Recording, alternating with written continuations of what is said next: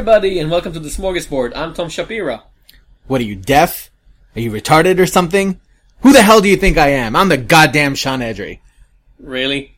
Hey, the Master Race is coming out. We have to prepare. Anyway, this is a comic book podcast brought to you by the fine folks at Sequart, the best online and on-your-shelf source for comic books and pop culture critique.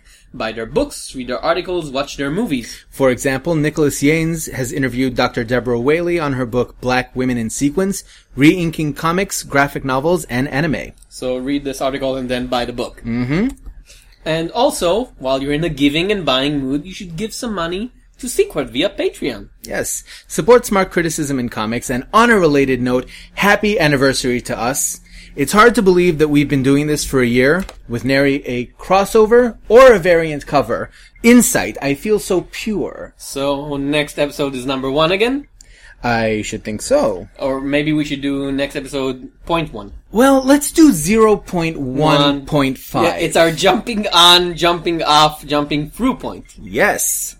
Okay, but we won't spend too much time on celebrating because we have news to talk about, right? Yes, so much news. Well, let's start with something that is not new, and yet it is still news. Zack Snyder is still petty.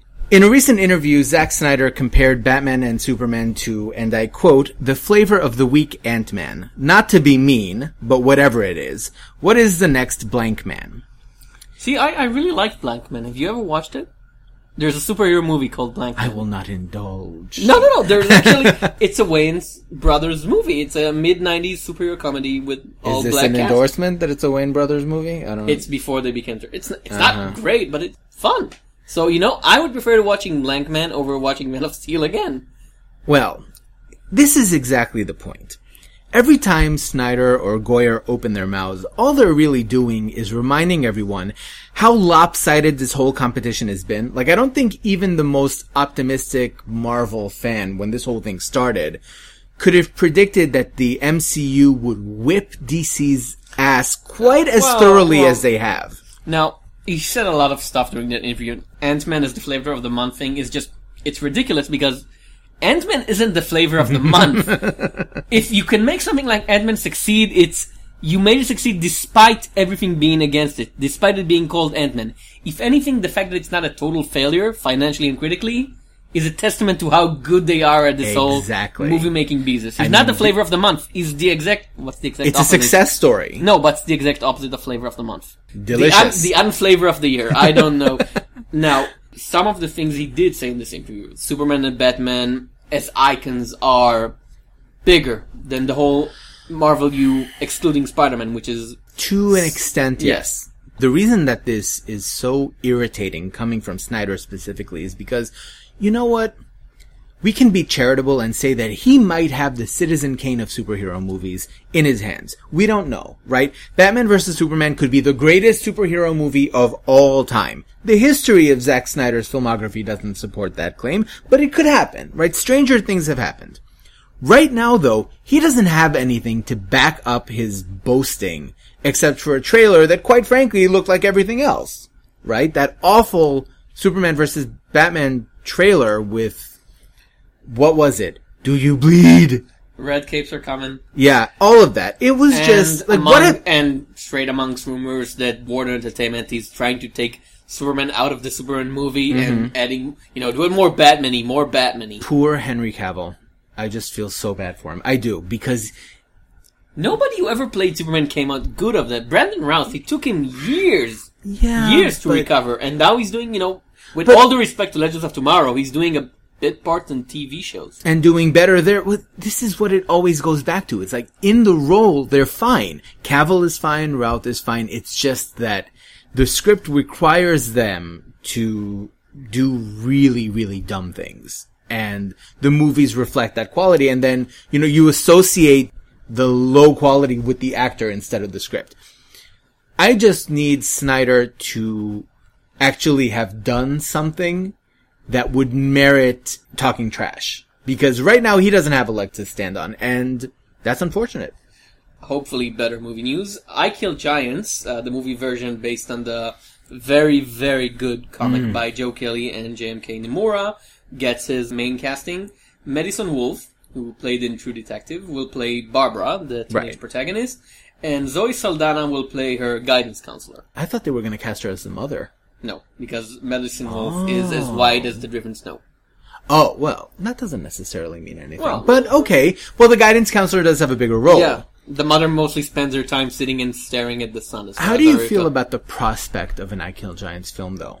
Could be good, could be bad. The director didn't do anything. He made a award-winning short movie, but we don't know anything about him from that. So it could be, I don't know. It could be great. It could be terrible. It could be just in between. What's interesting is that Zoe Saldana is trying to compete, I think, because this is her third. She's the Charles Soule of of comic book who films. played all of these male roles in comic book movies? Stan Lee. Captain America, The Losers, The Avengers. Oh, Chris Evans. Yes, Teenage Mutant Ninja Turtles, Right. Fantastic Four. There you go. She was in Guardians of the Galaxy. She was in The Losers, and now she's in this one. So it's a competition. Good for her. Yeah. You know, she's a good actress. She's done Yeah. a great job so far. Fantastic. More movie news. Mm-hmm. Director Rupert Wyatt has dropped out of the Gambit movie, citing a conflict with another project. The universe does not want this movie. Take the hint. Cosmic forces are aligning against this film. Any day now we're going to find out Channing Tatum has had some horrible disfiguring accident and now he looks like Steve Buscemi. Terrible things are happening here, and this movie does not need to exist. Gambit does not exist in the Marvel Cinematic, well, I say the Marvel Cinematic Universe, right? Like the Fox Marvel Cinematic Universe, except as Taylor Kitsch. That's not a comparison that anybody wants because it requires that you acknowledge Wolverine origins. So, I would be okay with this not happening. This production usually has to be managed by Terry Gilliam to reach these levels of pain, or Guillermo del Toro. After your lead actor dies, I think that's the point where you're like, I need to reconsider things. Speaking of Guillermo del Toro, have you heard the news? That Pacific Rim Rim is has on. been postponed because He has had a run of bad luck lately Yeah. in all of his projects. Mountains because of Madness, Frankenstein, Silent Hills. Hellboy 3. He was going to do a horror game with Hideo Kojima starring Norman Reedus, and that didn't work out. I feel like maybe we should invite him to come write comics, but I'm afraid of what would happen if he did that. Maybe Guillermo del Toro is the new Terry Gilliam. They have this visual flair and They do, but... sad. And Del Toro has been pushing for Hellboy 3 for I don't even know how long. Ron Perlman is like 100 years old and he's still down for it, and they're not letting him do it. And they're just like, let him do it. Did you see this fan art poster that someone posted of Hellboy with like 2 baby Hellboys jumping into the battle after him? It was so cute. Why can't we have it? Because we can't have nice things. We can have Superman v Batman, Batmaneer. Yeah. But we cannot have Hellboy 3. We can bleed. Comic news? Comic news. Okay. So, there's been a bit of a change at Dark Horse. Scott Alley is stepping down as editor-in-chief and being replaced by Dave Marshall. Now, I looked up Dave Marshall's Editorial credentials, I suppose you could say. Lots of Star Wars. I think he was basically managing the Star Wars license while it was at Dark Horse, which... Takes a lot of work. I feel bad enough for him on the basis of how Marvel screwed him over with, let him have editor-in-chief. I'm sure that his talents are useful. I'm sad to miss Scott Alley because while I'm not a fan of a lot of the things that he supervised, he was mostly known for bringing in the Buffy comics. The Buffy comics have been terrible. But, Not successful. Successful, and also, I guess, there's some merit to continuing a popular fictional universe without it going off the rails, even if the quality isn't much to write home about. So, on those merits, it's kind of sad that he's stepping down. Apparently, his new position is executive senior editor. I don't know what that means. Well, obviously he's gonna senior edit the executives. Or Is he? Or he's gonna edit Or is he the executive of all senior editors? I think he's gonna edit the executive seniors. What about the junior executives? It's very confusing. Yeah. But he's still at Dark Horse. I think he was also responsible for bringing in Umbrella Academy. That's good. Which would be an accomplishment no matter which way you slice it. So, odd news. Korean superhero The White Fox, which apparently was the creation of Disney Korea for some Marvel-rated webtoon, that's the translation, okay. is gonna appear in the Marvel Universe. In Contest of Champions by Al Ewing, at least as a side character. Okay. That's strange. Not enough of a reason to put down $5 for an Al Ewing Yeah, but Marvel bringing in characters that Disney creates into their fictional universe. Because Marvel have Disney comics for the last 2 years now. They have Figment and Thunder Mountain Railroad, but you don't see them in the Marvel universe. I wonder Amazing as it would have been, I would really want to see US 1 versus Razorback versus Thunder Mountain Railroad. I'm surprised they haven't brought in Big Hero 6. You would think that after the movie, that would have been their top maybe priority. after Secret Wars. Or maybe Disney tells them, please don't touch this. That Maybe would Disney's be- like, no, we've seen what you do to your characters. Yeah. You can't... Somebody- I know you made this originally, but do not touch. Somebody's gonna get raped, and, Baymax is Darker, gonna have, edgier. He's gonna come back painted black with red eyes. No. Baymax is the son of the Vision, and the third cousin of Ultron. No. Better that they don't. On the surface of it, I don't think it's a problem for Disney to be introducing characters into Marvel. Lord knows they could use the help. Clearly, Marvel have not been doing so well in terms of creating new characters. I wonder, though, if Star Wars was the test bed for this. Right? Because Disney is creating new characters, and Marvel is producing the tie-in comics that feature these characters. So maybe there's something to that. I hope it works out. I don't know anything about White Fox, but I would definitely The wanna design see. isn't very good. It's like generic superhero design, and she has this big F on her belly. What does F have to do with anything? Fox. Oh. For Fox, but... That can be taken in a lot of wrong ways. I don't think that's a good idea. No. WF? WTF. It's not a bad design, it's just not very inspiring. And knowing nothing of the character but the way she looks, I have to judge the book by its cover, and the cover isn't very inspiring. But they gave her to Al Ewing, which is good. If Contest of Champions were $2 cheaper, I would say let's go for it. But it's a $5 comic, and it's Contest of Champions. Even with Al Ewing, I don't think that it's enough. I'm guessing that she's appearing in this book specifically to bring in people like us who say $5 isn't enough of a reason to go into this. But I don't think, even with the new character, or if Contest of Champions became a platform for introducing new characters, I still think it wouldn't be enough.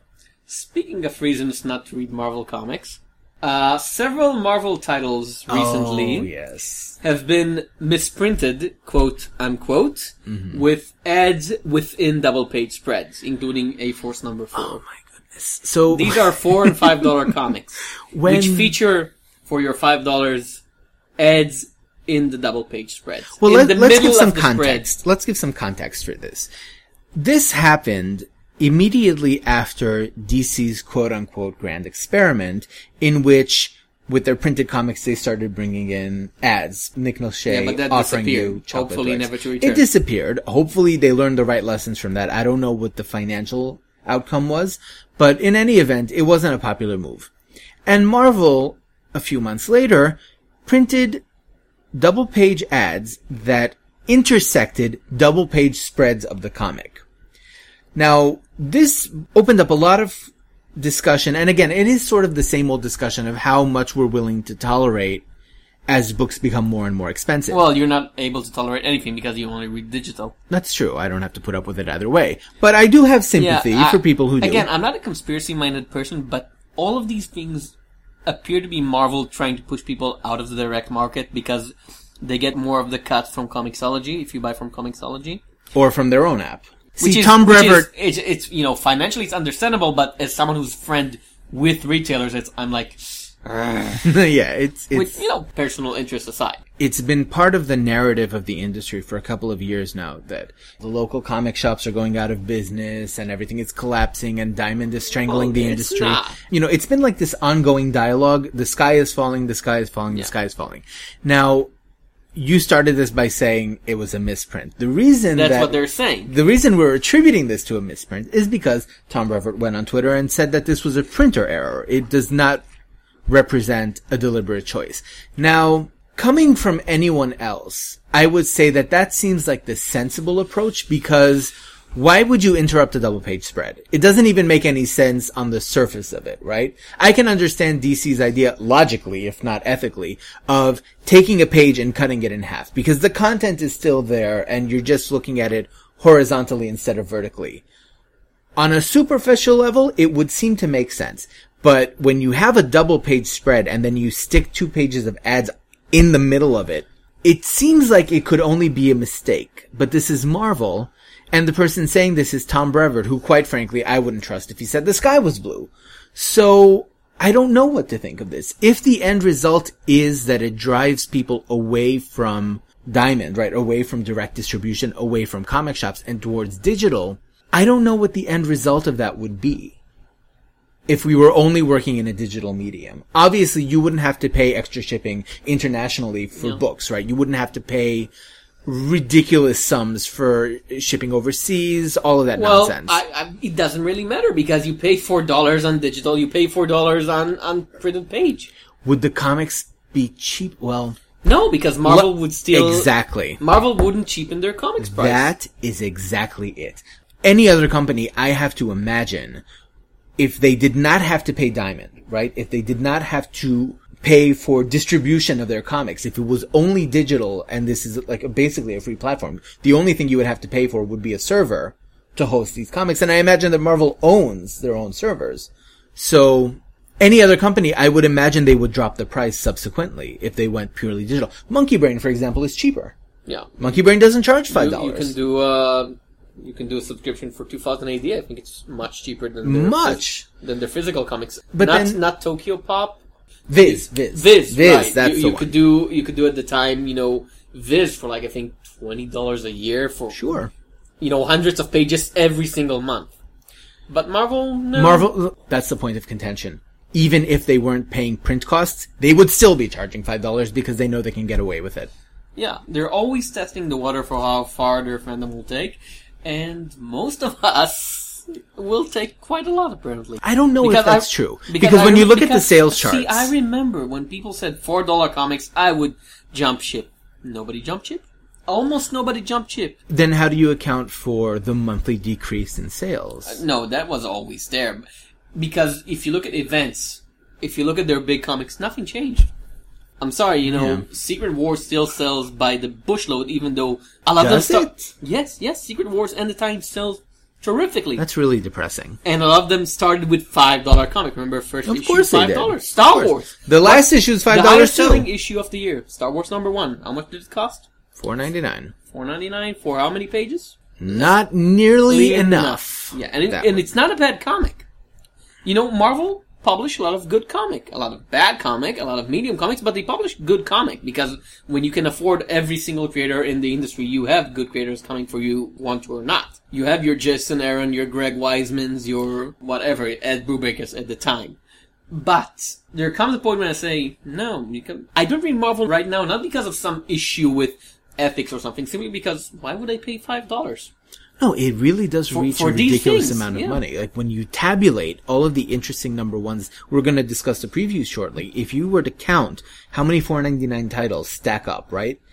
And you want to look at these #1s because they're interesting, because maybe they have something to appeal to you, you just can't do it. Yeah, the only #1s I'm going to read in the following months are the ones we're going to decide to review for review purposes. Solely for review purposes. I can't.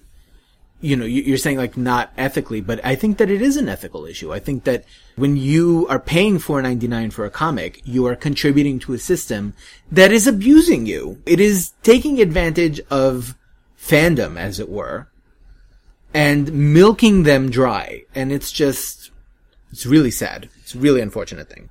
Can we talk previews? Well, before we talk about previews, okay. I want to end our news section with a little bit of positivity. Okay. Noelle Stevenson's Nimona has made the long list for the National Book Awards. Well deserved. It's a very prestigious award. And I hope that she gets it. It's the first webcomic that's been nominated. Printed comics originally have been nominated before. Right. This is the first webcomic. Has any comic ever actually won? I don't know if it won, but Gwendolyn Young's stuff has been nominated twice. Oh, that makes a lot of sense. Boxers and Saints and American-Born Chinese. I think one of them won, but I wouldn't, cross my fingers over it. Nimona is exceptional. I've raved about it before. I think it's good. I don't think it's supremely great, but I think it's a good comic. I would say that it's supremely great. Okay. Largely because, without getting into a review of Nimona. We'll review it someday. Someday we'll get to it. We've promised to set up future dates. But I do think that it is absolutely exceptional, and I hope that she wins it. Solicitations. And we can start with Marvel. Do we have to? Okay. Like, compounding sin upon sin. Not only is Marvel charging, I think they have like 10 $5 books now, or 14 $5 books. Now, well, first issue $5, second issue $4. That's a great comfort. They have announced the theme of their variant cover month in December, 1992.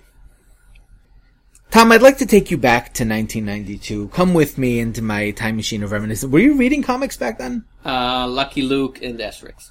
In Hebrew. So not the mainstream stuff? No, we didn't have these. Okay. I was the type of kid who, during the weekend, would visit the comic shop on a weekly basis with a couple of dollars of my allowance, going through the long boxes, all of that. I remember 1992 very vividly. And the fact that Marvel will now be putting variants on all their books in the style of 1992, we're talking, this is the period where Wolverine had like that blue hood, and I think his nose fell off. Because the non-adamantium period. Exactly. The Savage Wolverine. Oh yes. You could shave his back and make a carpet out of it, like the way that they were drawing him back then. So the prospect of going back for that really tells you a lot about... Ben Reilly Spider-Man. Ben Reilly Spider-Man, introduction See, it wasn't a good title, but I really like the costume design of Ben Reilly Spider-Man. Shatterstar. You remember Shatterstar? With the ponytail, and he had like one shoulder pad. Only one, but it jutted out like 6 inches away from his chest.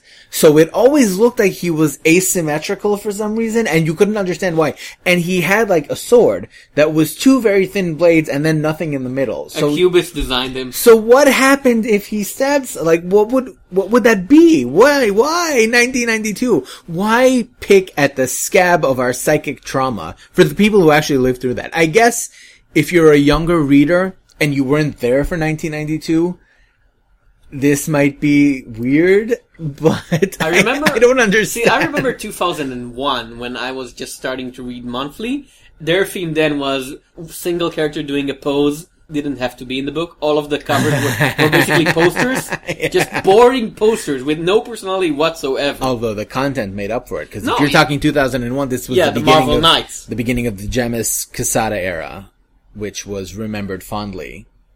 Yes, it was. Although, not so much for the personality. But for the comics they created. For the comics they created. Okay. So, actual comics published. This is for December 2014. A-Force #1 by G. Willow Wilson, with hip-hop variant cover by Adam Hughes. What's the worst version? Because I like Adam Hughes, but hip-hop variant by Adam Hughes? I'm afraid to ask, because hip-hop and women... And Adam Hughes. Are they all going to be twerking on the cover? I don't want to go into that. Okay. We reviewed the first issue of A-Force Secret Wars. We did not like it. To reiterate what I said at the time of the review, I'm more inclined to read this now because Secret Wars is over. So this is like the actual A-Force, the story that actually matters going forward. I mean, we said this during the last solicitation round, which is that the Secret Wars arc is being labeled as A-Force Volume 0. Yeah. That sums up my feelings towards it my exactly. My problems with it were more than just simply being part of Secret Wars, because there were storytelling issues there. Remember the giant laserfish? But all of that came from... Like, why was there a giant laserfish? Why was there a wall? Why were all of these characters acting weird? No, because of the setup. No, he drew the giant laserfish, which wasn't sure. Is he shooting laser from his mouth, or are they shooting laser into his mouth? But nobody knows. I feel like the answer to that... The giant laserfish is a mystery. I feel like the answer to that lies somewhere in the lore of Battleworld, which I refuse to get into, so I don't even know... I mean, maybe there might be a perfectly reasonable explanation for Laser Shark. We just don't know what it is. Totally Awesome Hulk #1. This is by Greg Pak and Frank Cho. So now Amadeus Cho is the Hulk. I guess Surprise! I guess it was his turn. Do they have like a wheel of Hulk supporting characters? Like, spin the wheel! Now, Rick Jones, spin the wheel! I don't care because it's Greg Pak. And Greg Pak on the Hulk is good. Greg Pak and Amadeus Cho, better. Is it? Yes, because Amadeus Cho was a focal point in Pax and Van Lente's Incredible Hercules, which, from my money, is one of the better things Marvel did in the last 10 years. Ongoing series. I really love that series. I adored it. He did Planet Hulk. That was where it started, right? And then that was the whole thing with Hercules coming in. I wasn't reading those issues at the time, but I do know that Pax Hulk, generally speaking, has been well received. Yeah, and his Hercules is great. Not at $5, though. No. It's $5. Yeah. That is exactly. Now, also, Frank Cho. Well, Frank Cho is a good artist, and if he only draws the Hulk, if there are no women for him to ogle, basically, and objectify and do his Frank Cho-ness, he's a good artist. He's a cheesecake artist. Yeah, but he's good. No, he is a good artist, but I feel like at some point, She-Hulk is going to come in for a guest starring role, and then Frank Cho's going to be like, yippee! The first issue is totally awesome, Beach Day. Oh, now you're just asking for trouble. She-Hulk and Lady Hellbender. Nope. Guest star. Nope. Do not pass go. Do not collect $200. Just no. Guardians of Infinity, written by Dan Abnett and Jason Latour, with art by Carlo Barberi and Jim Chung. Mm-hmm. That's a strong team, both on writing and on art. It is. Could you make sense of the solicitations? Well, because I have no because idea. It's basically Guardians team up with all the variant versions of the Guardians team we had. So we have the Dan Abnett Guardians series from the early 2000s, the one Bendis was writing up until recently. We have the original 1970s Guardians of the Galaxy, which you know from Future Earth. Okay. We have the characters from Guardians 3000, which I didn't read, but it's a different team. Aren't they the Guardians from Guardians? No. It's a different team from the year 3000. Too many Guardians, too many Guardians. And we have someone called Guardian 1000. Now, which is new, I guess. Yes, so... Circa the year 1000? Maybe. Well, what does that even mean? Well, it's a long time ago in a galaxy far, far away. So no! They're gonna be Jedi! No. It's probably a whole bunch of characters, but Dan Abnett is good with juggling a huge cast of cosmic characters. Jason Latour is a good writer overall. Jim Chung, good artist. It's a solid team. Yeah, it's a solid team. And I don't know if I would read it just because I don't... No, and again, $5 is too much. I love the Guardians as they were in the film, but I don't think that I want to dive into... Because Dan Abnett has a very long history of writing the Guardians, and I don't know if this is a fresh start or if it's a continuation. It seems to be a fresh start. Because they're pulling characters from different continuities and different universes, it's probably going to be like our own thing, which is good. Okay, it's possible. It's interesting, but again, $5. For $4, I would give it a shot. $5? No. If there's nothing else on that week we need to review, maybe. Yes. Yeah. So it's been a while since we announced a new Charles Soule book. I really feel like during the last couple 5 minutes.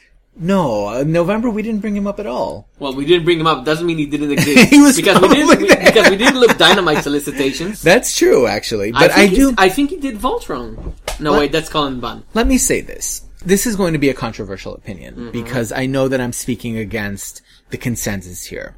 I wasn't a fan of Wade's Daredevil. Oh. I'm saying it. I know. My thing with it is, I identify so strongly with the Miller, Bendis, Brubaker tone. And I know that Wade was working against that on purpose. Like that was his point, to make Daredevil more of a swashbuckler, more of a quippy kind of person. Sean, it just wasn't for me. Sean, what else do you do not like? Puppies? Children? I'm allergic to orphanage. Dogs, and I hate kids. So yeah, so far you're on a roll here. Yeah. Candy. Well, actually, Candy I love. Okay, so I wasn't a fan of Wade. I know that he had his moments, and it's not something that I would say, oh my god, it's terrible, don't read it. It's just like, not for me. If there's one writer at Marvel who could get me to come back to Daredevil after Wade, it would be Charles Soule. And here he is with Ron Garney doing a Daredevil series, back in black, back in New York City. Soule's She-Hulk was good. I enjoyed it. It had its problems. I'm not going to say that it's not, but I feel like Daredevil might be a better fit for him. And I really want to see what he's doing here. And it's not $5, so my conscience is clean. Charles Soule is also doing All New Inhumans number 1 and 2, which we can ignore because we don't care. I don't care. And you know what? There was a bit of news talking about how it seems very apparent now that Marvel is trying to remove the X-Men and bring the Inhumans in their place. Something like all the mutants have been sterilized now because of the Terrigen Mist, and they're all gonna die. Again. And the Inhumans are awakening and flourishing and whatever. Are you familiar with the webcomic Waiting for the Trade? No. It's a webcomic once a week that basically pokes fun at Marvel Comics, specifically usually the X-Men, with old, like, Arrested Development gags and stuff like that. The author had a very specific point, which was, if you don't like the situation with the X-Men now and you feel like Disney really is enforcing the sort of crackdown, just wait a couple of years. They'll be back. No, because Marvel is trying really hard to make the Inhumans happen, and they just don't happen. The sales aren't there. No. The public response isn't there. It's too late. Yeah, another one. Uncanny Inhumans, written by, we've mentioned him, Colin Bunn, with art by Greg Land, which we can ignore. No, it's a crossover between the Inhumans and the X-Men. It's like Uncanny Avengers. It's the team-up book. The problem with the Inhumans, Agents of S.H.I.E.L.D. is also trying to push them now. Yeah. Marvel is It's not going to work, though, because you are not dealing with characters who were A-listers once and then fell out of favor. As far as I can remember, even going back to the Kirby days, Black Bolt and Medusa and Karnak and Lockjaw and all of these weirdos. Yeah, they were misfits within the Marvel Universe. And nobody really cared, ever. No. There were good stories, but they were never like, oh, I want to read an ongoing... Because there is something there. I really like the Paul Jenkins maxi series, which was 12 issues of science fiction and political backstabbing, and there is something interesting there. But Marvel is intentionally trying to push away from this interesting alien culture and basically make them into X-Men that they can trade. They're calling them the New Humans. Yes. Now. So it's, it just, the it's not humans, a convincing but setup. We pronounce the word new like an X for right. some reason, apparently. Because where is the Inhuman Wolverine? 10 years ago. The one that they can... That's the thing, exactly. 10 years ago, well, the Inhuman Wolverine from their perspective would be Ms. Marvel, right? 10 years ago, Ms. Marvel would have been a mutant. Molly from the Runaways was a mutant. Yeah. The problem is, when people talk about Ms. Marvel's appeal, her inhumanity is the last thing that anyone cares about. And they did, G. Willow Wilson did try to situate this. She visits Medusa. Yeah, the End of Days arc was basically, with the Inhuman. Right. And, she teams up with Lockjaw, and yes. it's cute. He has like this little sign that says... Yeah, but Lockjaw was always a thing apart. When you read the Pet Avengers, you don't think, oh, it's the Inhuman saga continued. Yeah, so the Inhumans have a really big problem in terms of marketing, in terms of recognition, and Marvel has not been able to convince anyone yet that they could ever be as popular or as interesting as the X-Men. It's just a problem of history, right? They don't have the 30 years of good stories. Okay. Now, this is interesting, simply for the writer. Starbrand the Night Mask, written by Greg Weisman, our Lord and Savior Greg Weisman, and drawn by someone called... Domo Stanton. I have no idea who that is. He's new, I think. I think he's new. Right. Because I don't know who he is, I assume he's new. This is the Avengers, the Jonathan Hickman super cosmic versions of these characters that originally appeared. Not the new universe, then. Not the original universe. This is the new... Okay. The new... It's not even the new universe, because the new universe was the Warren Ellis one. So it's the newest new universe. You remember when we were reviewing Kanan and I said, I really wish Greg Weisman was doing something else? Wish granted. Well, I wish him to do both, and he's doing both. I'm getting this. Yeah. Greg Weisman writing an ongoing comic? Thank you. Just $4. The day came when we said just $4. It's sad, but true. Here's one that I really don't know how to feel about. So, Weird World #1, written by Sam Humphries, art by Mike Del Mundo. Okay. A girl named Becca is stuck in Weird World. She wants to go home. So, we've lost Jason Aaron. We've lost Archon, whatever his name was. And we get Humphries. And I don't know if Humphries can do this. Humphries is the comic version of one of these young directors who do a very successful indie movie and then he's immediately snatched by the big studios to do their... What was his successful indie movie? Our Love is Real, which was a very small... He basically printed himself graphic novel, which got rave reviews. It was very odd story about the future in which all love is... The physical love is completely free between everything and everybody. Mm-hmm.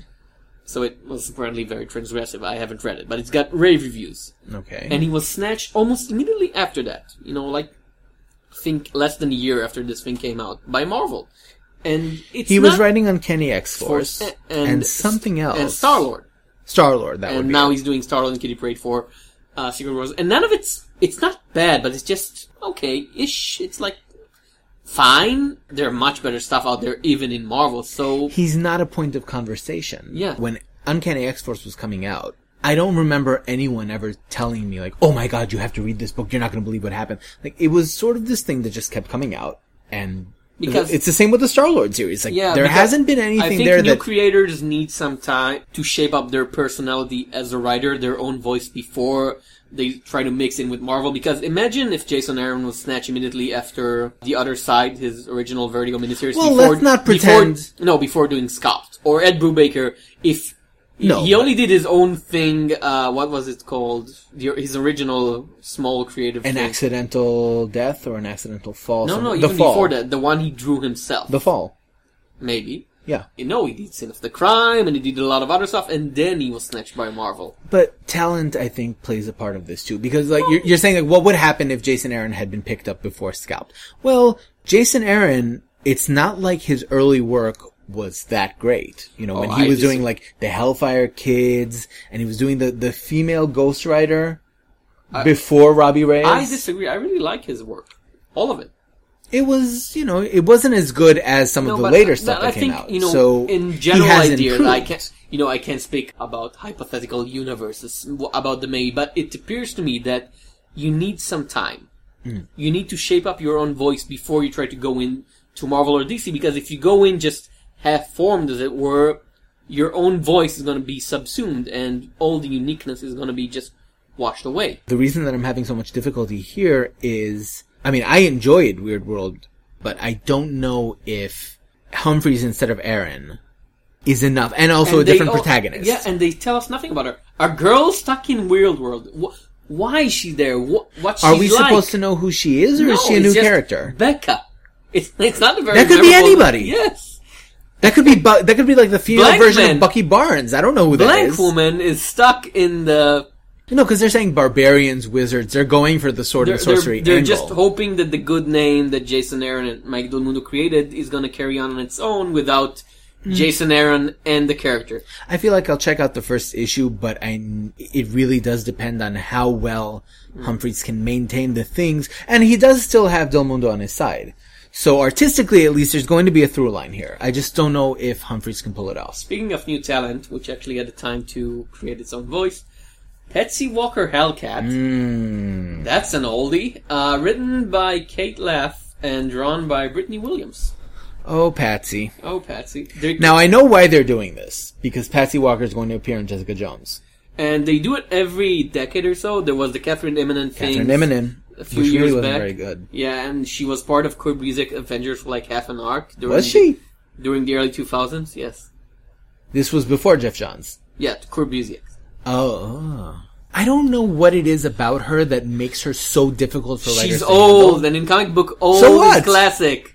No, but they keep Iron Fist is old too. And they keep trying to bring him back. Remember that horrible Carrie Andrews? Yes. Oh, so pretty. So bad. Well, we knew where that was going, though. Yeah. But before that, you had Brubaker and Fraction. It's like, I don't think that it's old. It's something about her. How many versions of Moon Knight did we have? She's a lot like Tigra. These characters who are always on the periphery.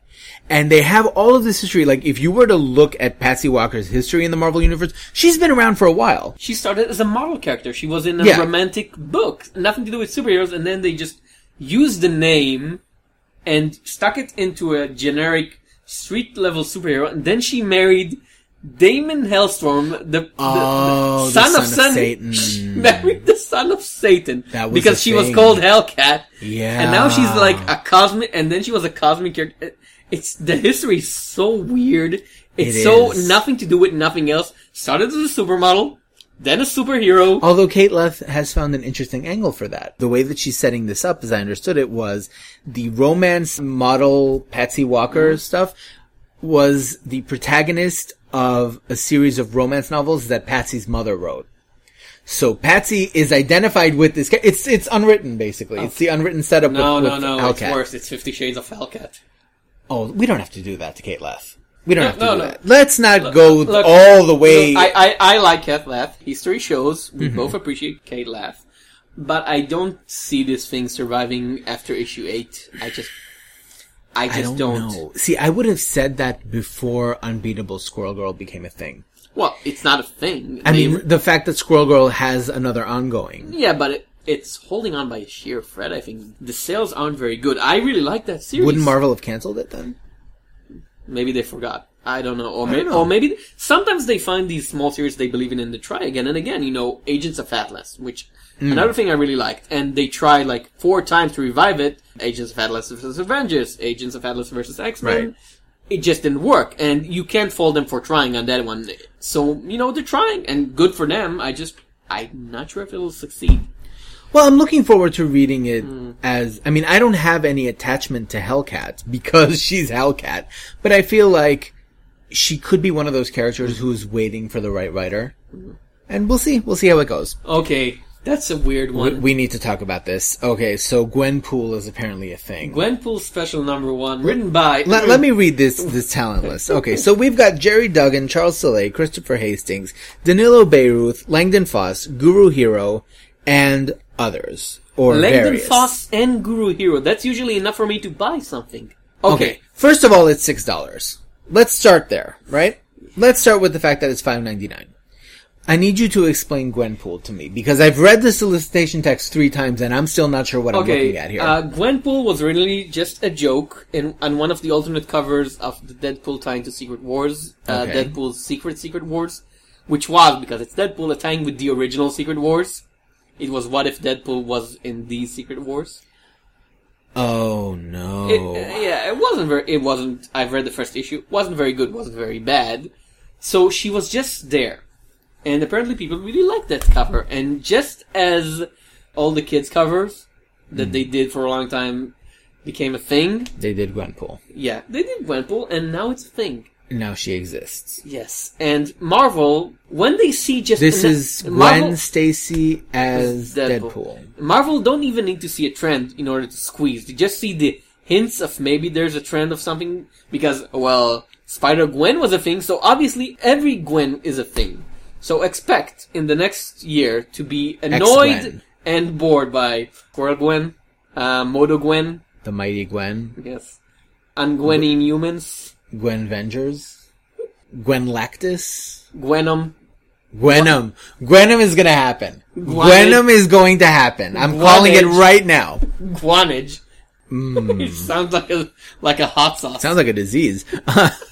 It is a disease of marketing. This is one of language. This is one of those situations. It's like in 1984, George Orwell predicted a lot of things. Oh my God. He predicted New Dictionary, Newspeak. He did not predict the Gwen speak. No, I don't think he knew that would be coming. Double Gwen good. What would he have done if he had known? The creative team is impressive, but this seems Spider-Gwen was always there, Sean. We have always been at war with DC Comics. No, I refuse to accept that.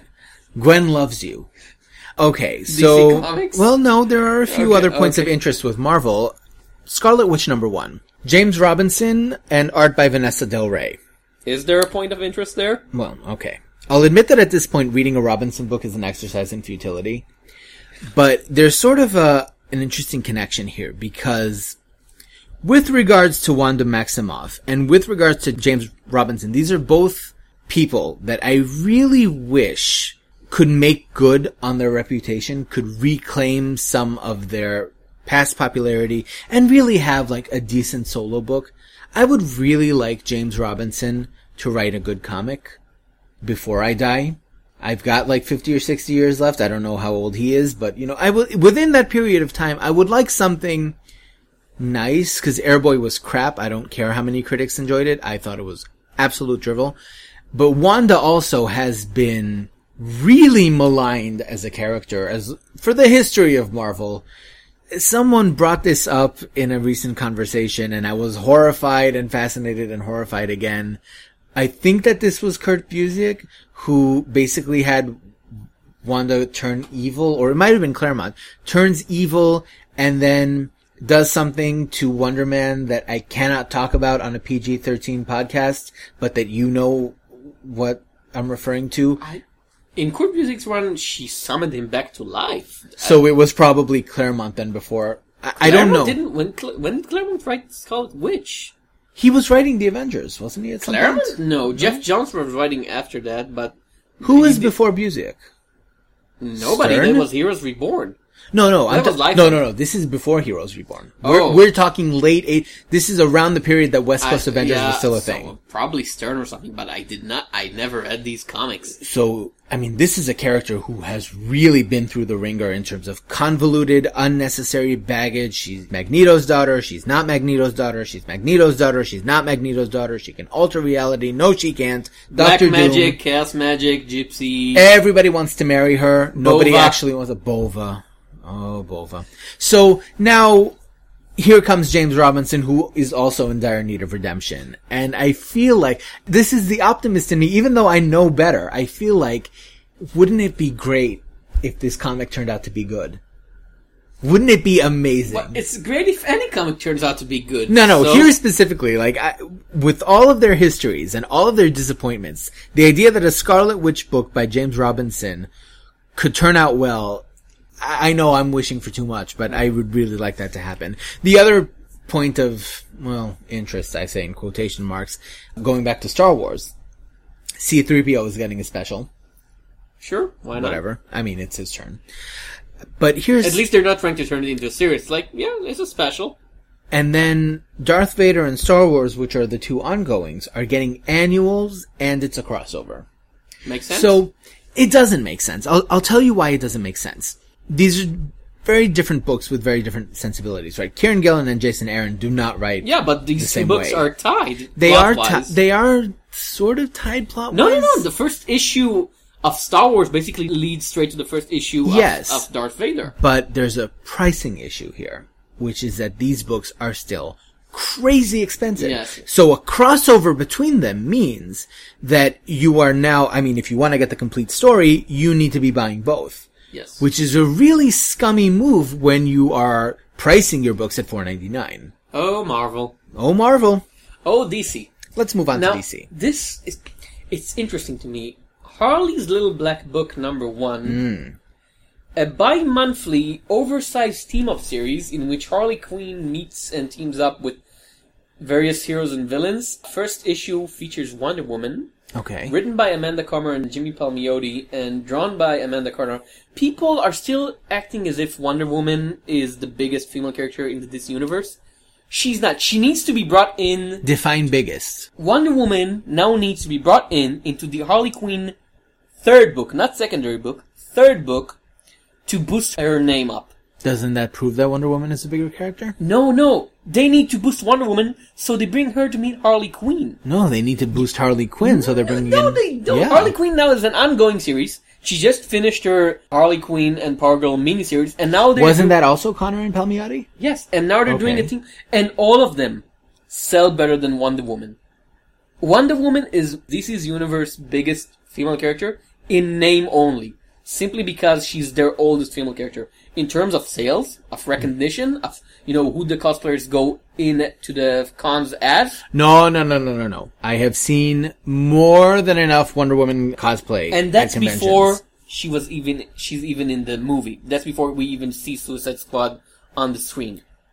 Now, see, I don't really like these books. I've tried to read them, I don't really like them, but you cannot argue with this kind of success. They took a B-level character, the girlfriend of a Batman antagonist, which is what she was most of the But time. Harley Quinn was a breakout character from the very beginning. She was a breakout character in the TV show. They tried And to it do translated? comics. She had their solo series before. They never succeeded like this.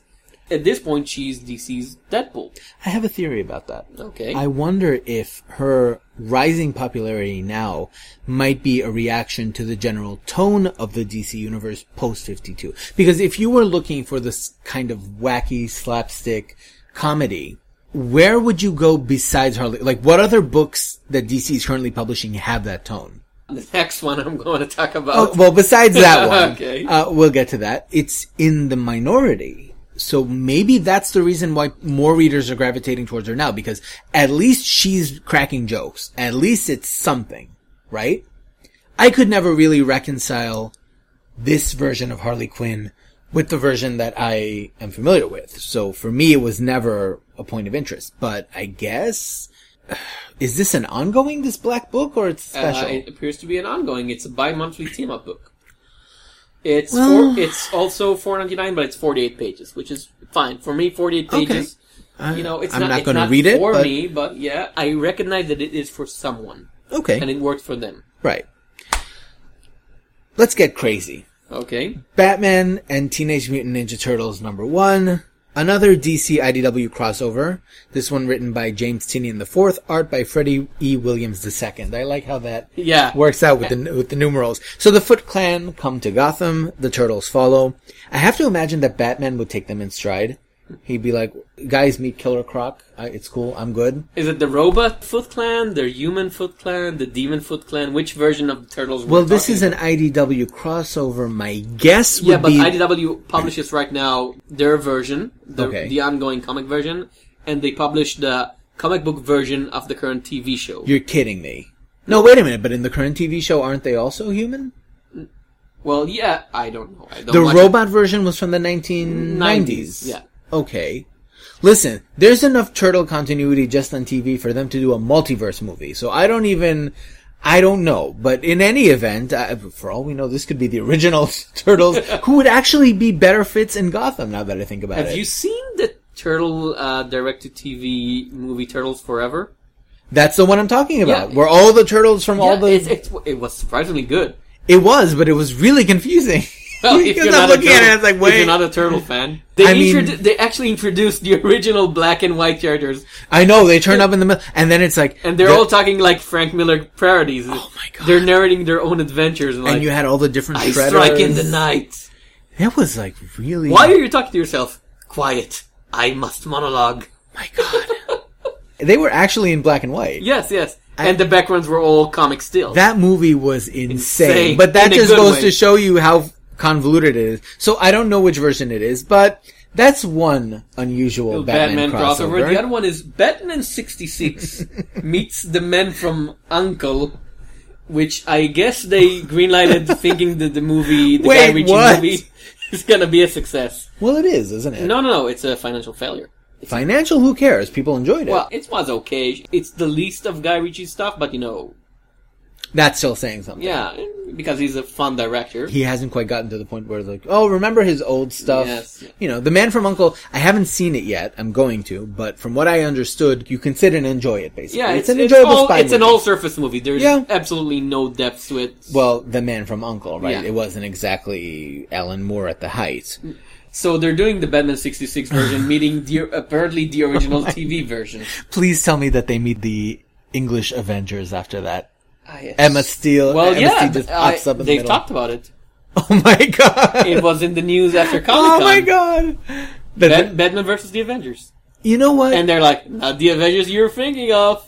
Good for them. It's written by Jeff Parker, yeah, who's the creative team on the current Batman 66, which is ending. And apparently the go-to guy for all the old things. Yeah. Jeff Parker writes them. Agent of Atlas, Batman. Because he can do nostalgia without turning it simply into a remembrance fest. Mm-hmm. He writes it aiming to be fun for the new reader. Drawn by David Hahn. And he gets the spirit, I think. Yes. And now Batman 66 is ending right now, which... Well, it can join the club because DC is canceling the following series. Omega Men, which... Gone too soon, apparently. Is it gone too soon? Well, I haven't read it, but people really like it. Well, too bad. Lobo. Not gone soon enough. Good riddance. Twilight Lobo can go straight to hell. Justice League United, I don't even know what that is. It was originally the Justice League of Canada. Pass. Gotham by Midnight, which we reviewed, and I don't think either of us were surprised. When this announcement first came out, I thought it said Gotham Academy, and oh boy, there's gonna be some... Tumblr won't care about this There's a big storm coming. But Gotham by Midnight, nobody cares, and Doomed, well, the title gave it away, didn't it? Yeah. And now also Batman 66. Too bad for these books. Robin? It does, before we get to... Oh, we need to talk about Robin, but before we get to that, I do want to connect this to something that you said before. When we were talking about Marvel failing at launching books and then bringing in new books to succeed them, I think this is a major difference in terms of the two companies' policies.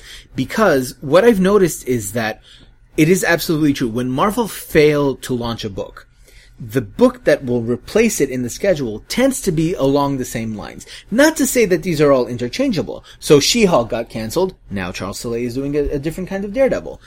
It feels like they are constantly trying to address some kind of need. They seem to try the same strategies with different characters and hoping that something will fit. DC, by contrast, when you look at these cancellations, right, it's not immediately apparent that they have anything along the same lines to replace it. It just seems like this thing failed, we're not going to do it anymore. Well, some of these were very quick cancellations. Again, the Omega Man 8 issues in. Mm-hmm. But Batman 66 had a good long run. Even Sensation Comics featuring Wonder Woman, 2-3 years running, which is not, in the current market, that's not bad. You can't say they didn't give it a shot. It's not bad, but then the question is, what are they replacing it with? Well, you don't have to... They do! We're talking about Wonder Woman failing as a book.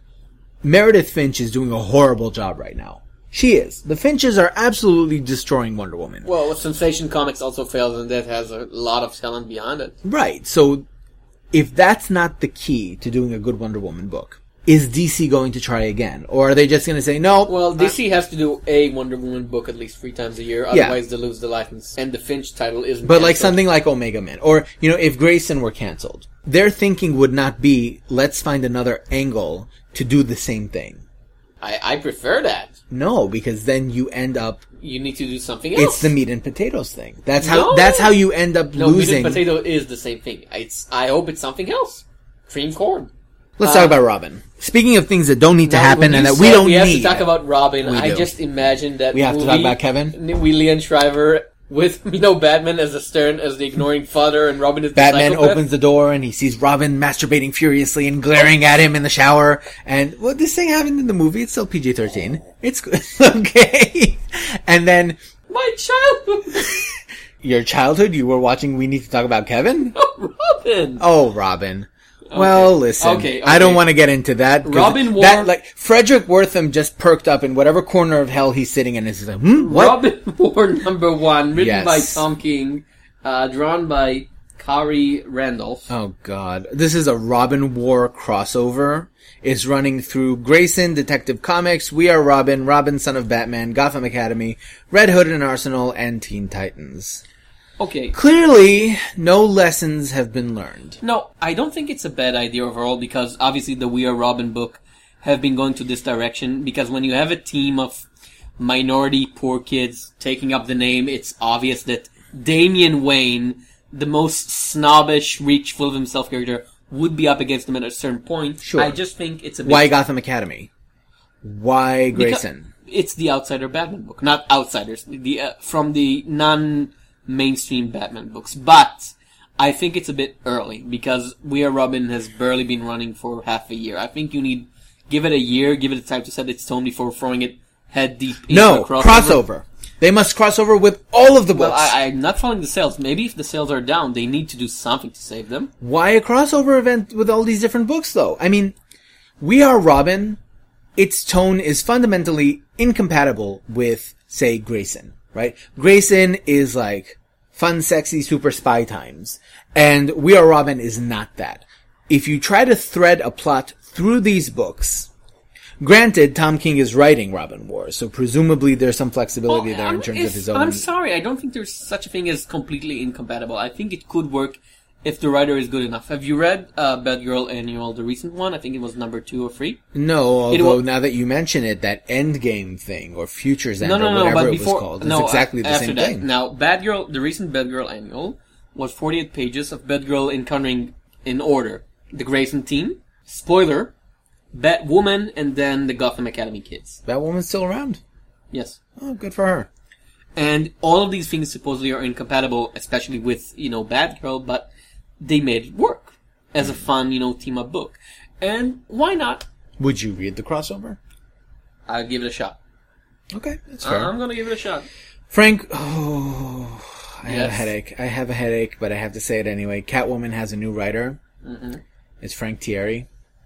I guess after Halle Berry, they're just like, to hell with it. Previous writer, Genevieve Valenti, was mildly controversial because she retconned Catwoman as being bisexual. I don't think anybody paid too much attention to it. I didn't know about it, so It's it's news to you. Yes. Whoops! It's not Spoilers. news. Well, I don't care. Yeah, exactly. It's New 52 Catwoman. I just whatever. But I Frank haven't cared Thierry. since Darwin Cook left.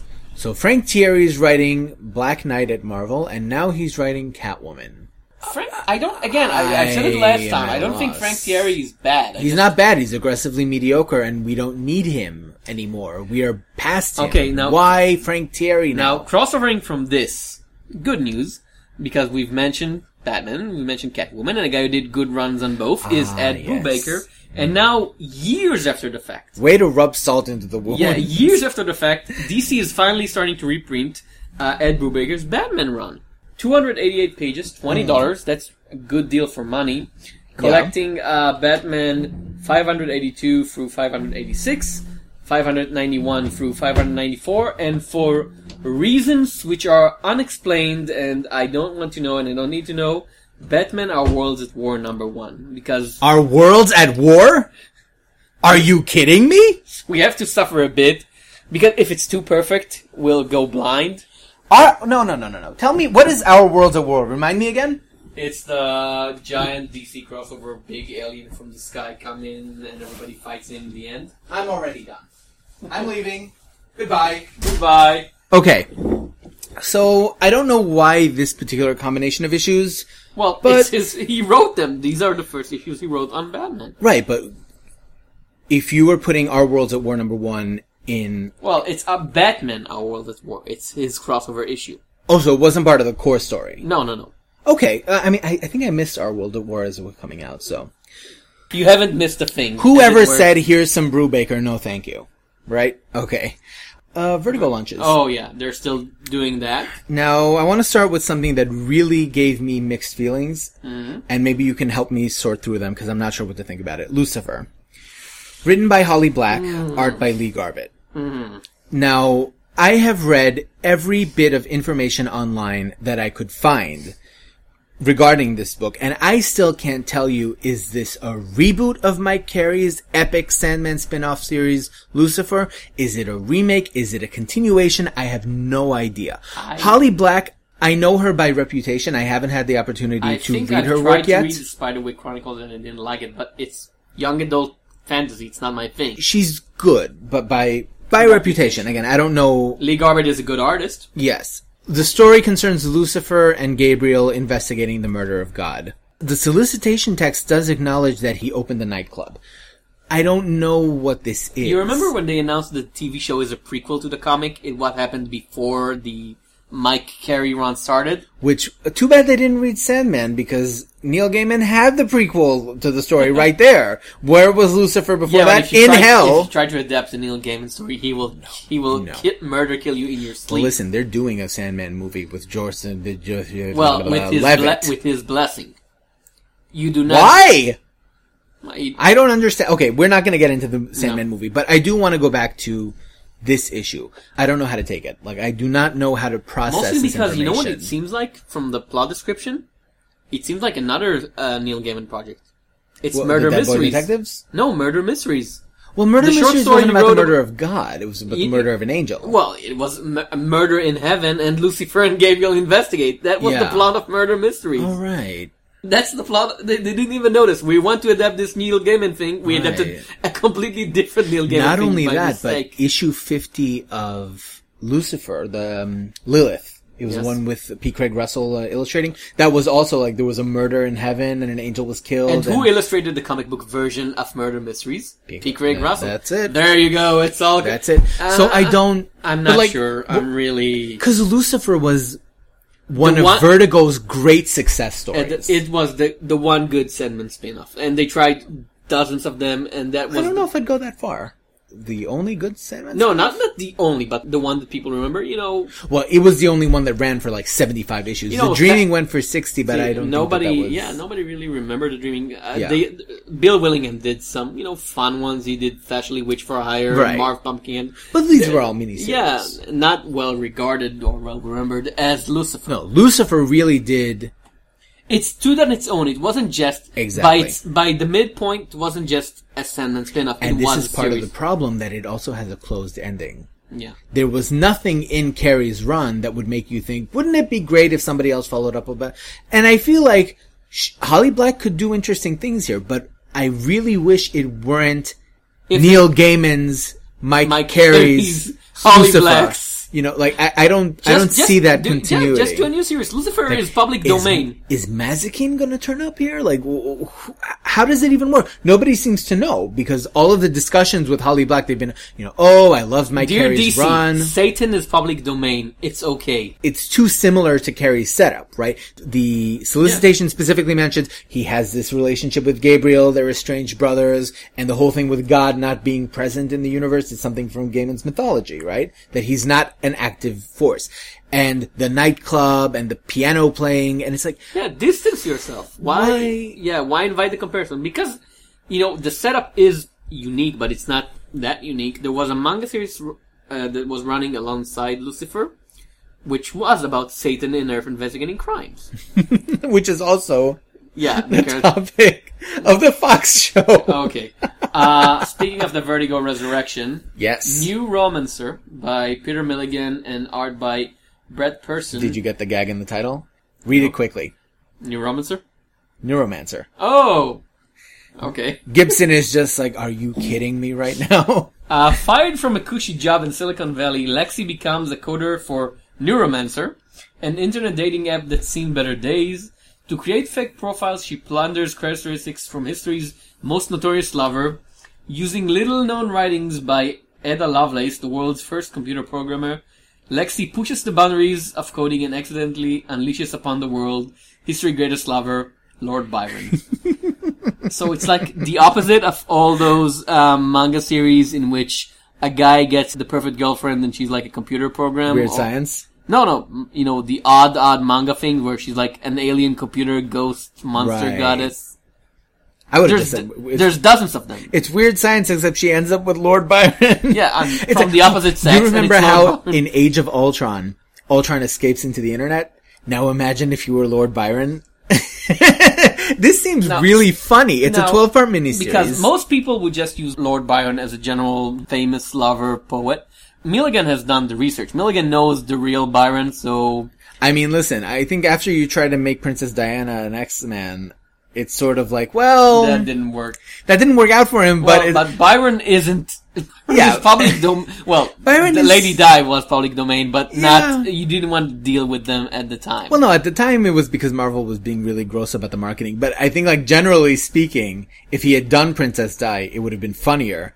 And this seems, because Milligan can do humor. He can be funny when he wants to be. So this could really work out well. I'm really looking forward to it. The Sheriff of Babylon, #1, written by Tom King, art by Mitch Gretz, which everybody likes him. I can't get into him. Always seems to be like the second-rate knockoff of Alex Milov for some reason. That makes a lot of sense now that you mention it. There's a lot of common ground there. This is an 8-issue mini. He did the Blackwood for Archer recently, which I just didn't like. Anyway, it's topical. Well, not topical because it's 2003. It's political drama taking place in Iraq in 2003. Florida police officer turned military contractor Chris Henry is tasked with training the new Iraqi police force. I'm already asleep. No. See, I'm interesting simply because it's amongst all the supernatural, super drama, science fiction stuff. It appears to be mostly down to the dirt, realistic take. That's exactly the thing that I'm not interested in. I like Tom King. You're right about that. But it's sort of, just reading the descriptions, like, oh God, not again. It's a fertile ground because the subject is interesting. Terrible and interesting. I guess. The question is, can he make it work? Anything else? Not from DC. Well, okay, so I just mentioned one thing from the odd collection department. Now, they're repreenting Grant Morrison stuff in deluxe edition, which is fine. Makes sense. And for some reason, they've combined Kill Your Boyfriend with... Vima Narama? Yes. The Indian, oh boy. The Indian Kirby superhero stuff. Drawn by Phil Bond. So what's the order here? Do you start with Vima Narama and then you're like, I have no idea what happened, and then Kill Your Boyfriend, first page. See, and I really like Vinanarama. I just don't like Kill Your Boyfriend. I like Kill Your Boyfriend and I hate Vinanarama. We need to like buy this book and cut it in half. It's our different approaches to Grant Morrison. Yeah, I totally get it too, because Vimanarama is Morrison being abstract and conceptual and not really thinking through any of the weirdness. And Kill Your Boyfriend... It's the second weirdest thing he'd done after Seaguy. Well, at the time. The area of 2000. Oh, at that point, right. Because he had done... before Nameless. He had done Doom Patrol at that time. No, and Doom Patrol had gone... Doom Patrol made sense in its own weird terms. Seaguy didn't... something like Seaguy didn't even try to explain its own terms. Right. Doom Patrol was all about, power of imagination and at dreams. First, afterwards it just started, like, you would see, like, giant eyeballs floating in the middle of space for no reason. Yeah, or, like, the Brotherhood of Dada. They actually explained why they did. Okay. I don't know. In any event, but Kill Your Boyfriend is a much more human story. And like Joe the Barbarian, those are the stories of Morrison's that I tend to gravitate towards more. See, I didn't really like Joe the Barbarian. You heartless monster. Yes, we had the different, the different faces of Morrison. Exactly. He really does vacillate between emotionally comprehensible stuff and the stuff that's just like cosmic weirdness and nothing makes any sense and dreams and fish and dreams of fish and fish dreams. And I don't know what to do with that stuff. Yeah, okay. Let's move on to Image. We've got another take on the Old West. It's Black Jack Ketchum. This is a 4-part miniseries by Brian Shermer and Claudia Balboni. Did I miss the comeback of the Western? Was I asleep when it happened? Is Clint Eastwood going to show up all of a sudden? Is there a comeback? Well, there's this, and now there's Kingsway West with Greg Pak. Well, that's two things isn't a comeback. 2 miniseries within a month of each other by separate writers in different companies. I don't know. And Jonah Hex is coming back. I don't know what's going to happen with it. I don't know. I'm not going to talk about number 1. I'm going to talk about number 17. Okay. The Wicked and the Divine number 17 brings in, apart from Jamie McKelvey on art, Brendan Graham to help them draw that issue.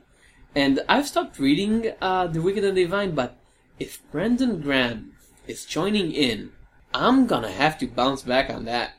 Because this is a guest spot, or he's coming back? No, guest spot. Okay. And apparently they do a really weird thing, because issue 14 is all based on used art. They're reusing old panels intentionally. They're not trying to hide it. They're like this. They're all it's the remix. It's the Wicked and the Divine. That's what they're doing. This is like art. I appreciate the Wicked and the Divine intellectually for what it's trying to say and do without falling in love with it. So I think I'm gonna try and jump back in again. Fair enough. If nothing else, it's interesting because Image Comics, usually when you have your creative team, it's there forever. You don't bring in... Replacements are not imposed upon you, but I don't think there's any restriction against saying, hey, come on and join us. Yeah, but can you mention a lot of guest stars from the last 5 years? Not off the top of my head, but only because most of the series that I'm reading are too new to have required guest stars. The Fade Out concludes. This is Ed Brubaker's series with Sean Ryan. Just 12 issues, right? So 12 issues in the end. Short by Brubaker standards. I tuned out at some point because I just didn't find it as interesting as Velvet or Fatale. I have a lot of collecting and catching up to do on Ed Brubaker in general, so that's left in line. However, I will say this. Maybe this means we have a new Brubaker book coming up. That could happen. Sure. Okay, from the other still, something called Bloodstain Volume 1. It's an original graphic novel written and drawn by Linda Sejic. Any relation to Stefan? I have no idea.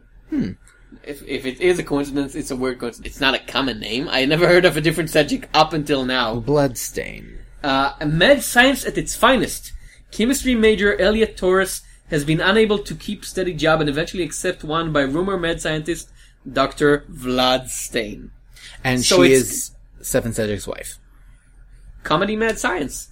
Okay. I like comedy. Doable. This is an OGN. Yes. Okay. $15, which is fine for an OGN. I guess. The Private Eye. This is the Cloudburst Edition hardcover. Story by Brian K. Vaughan. Art by Marcos Martin and Munsa Vicente. It's $50 though. It's $50 for 304 pages. And I like what we said originally. This is printed in the original format.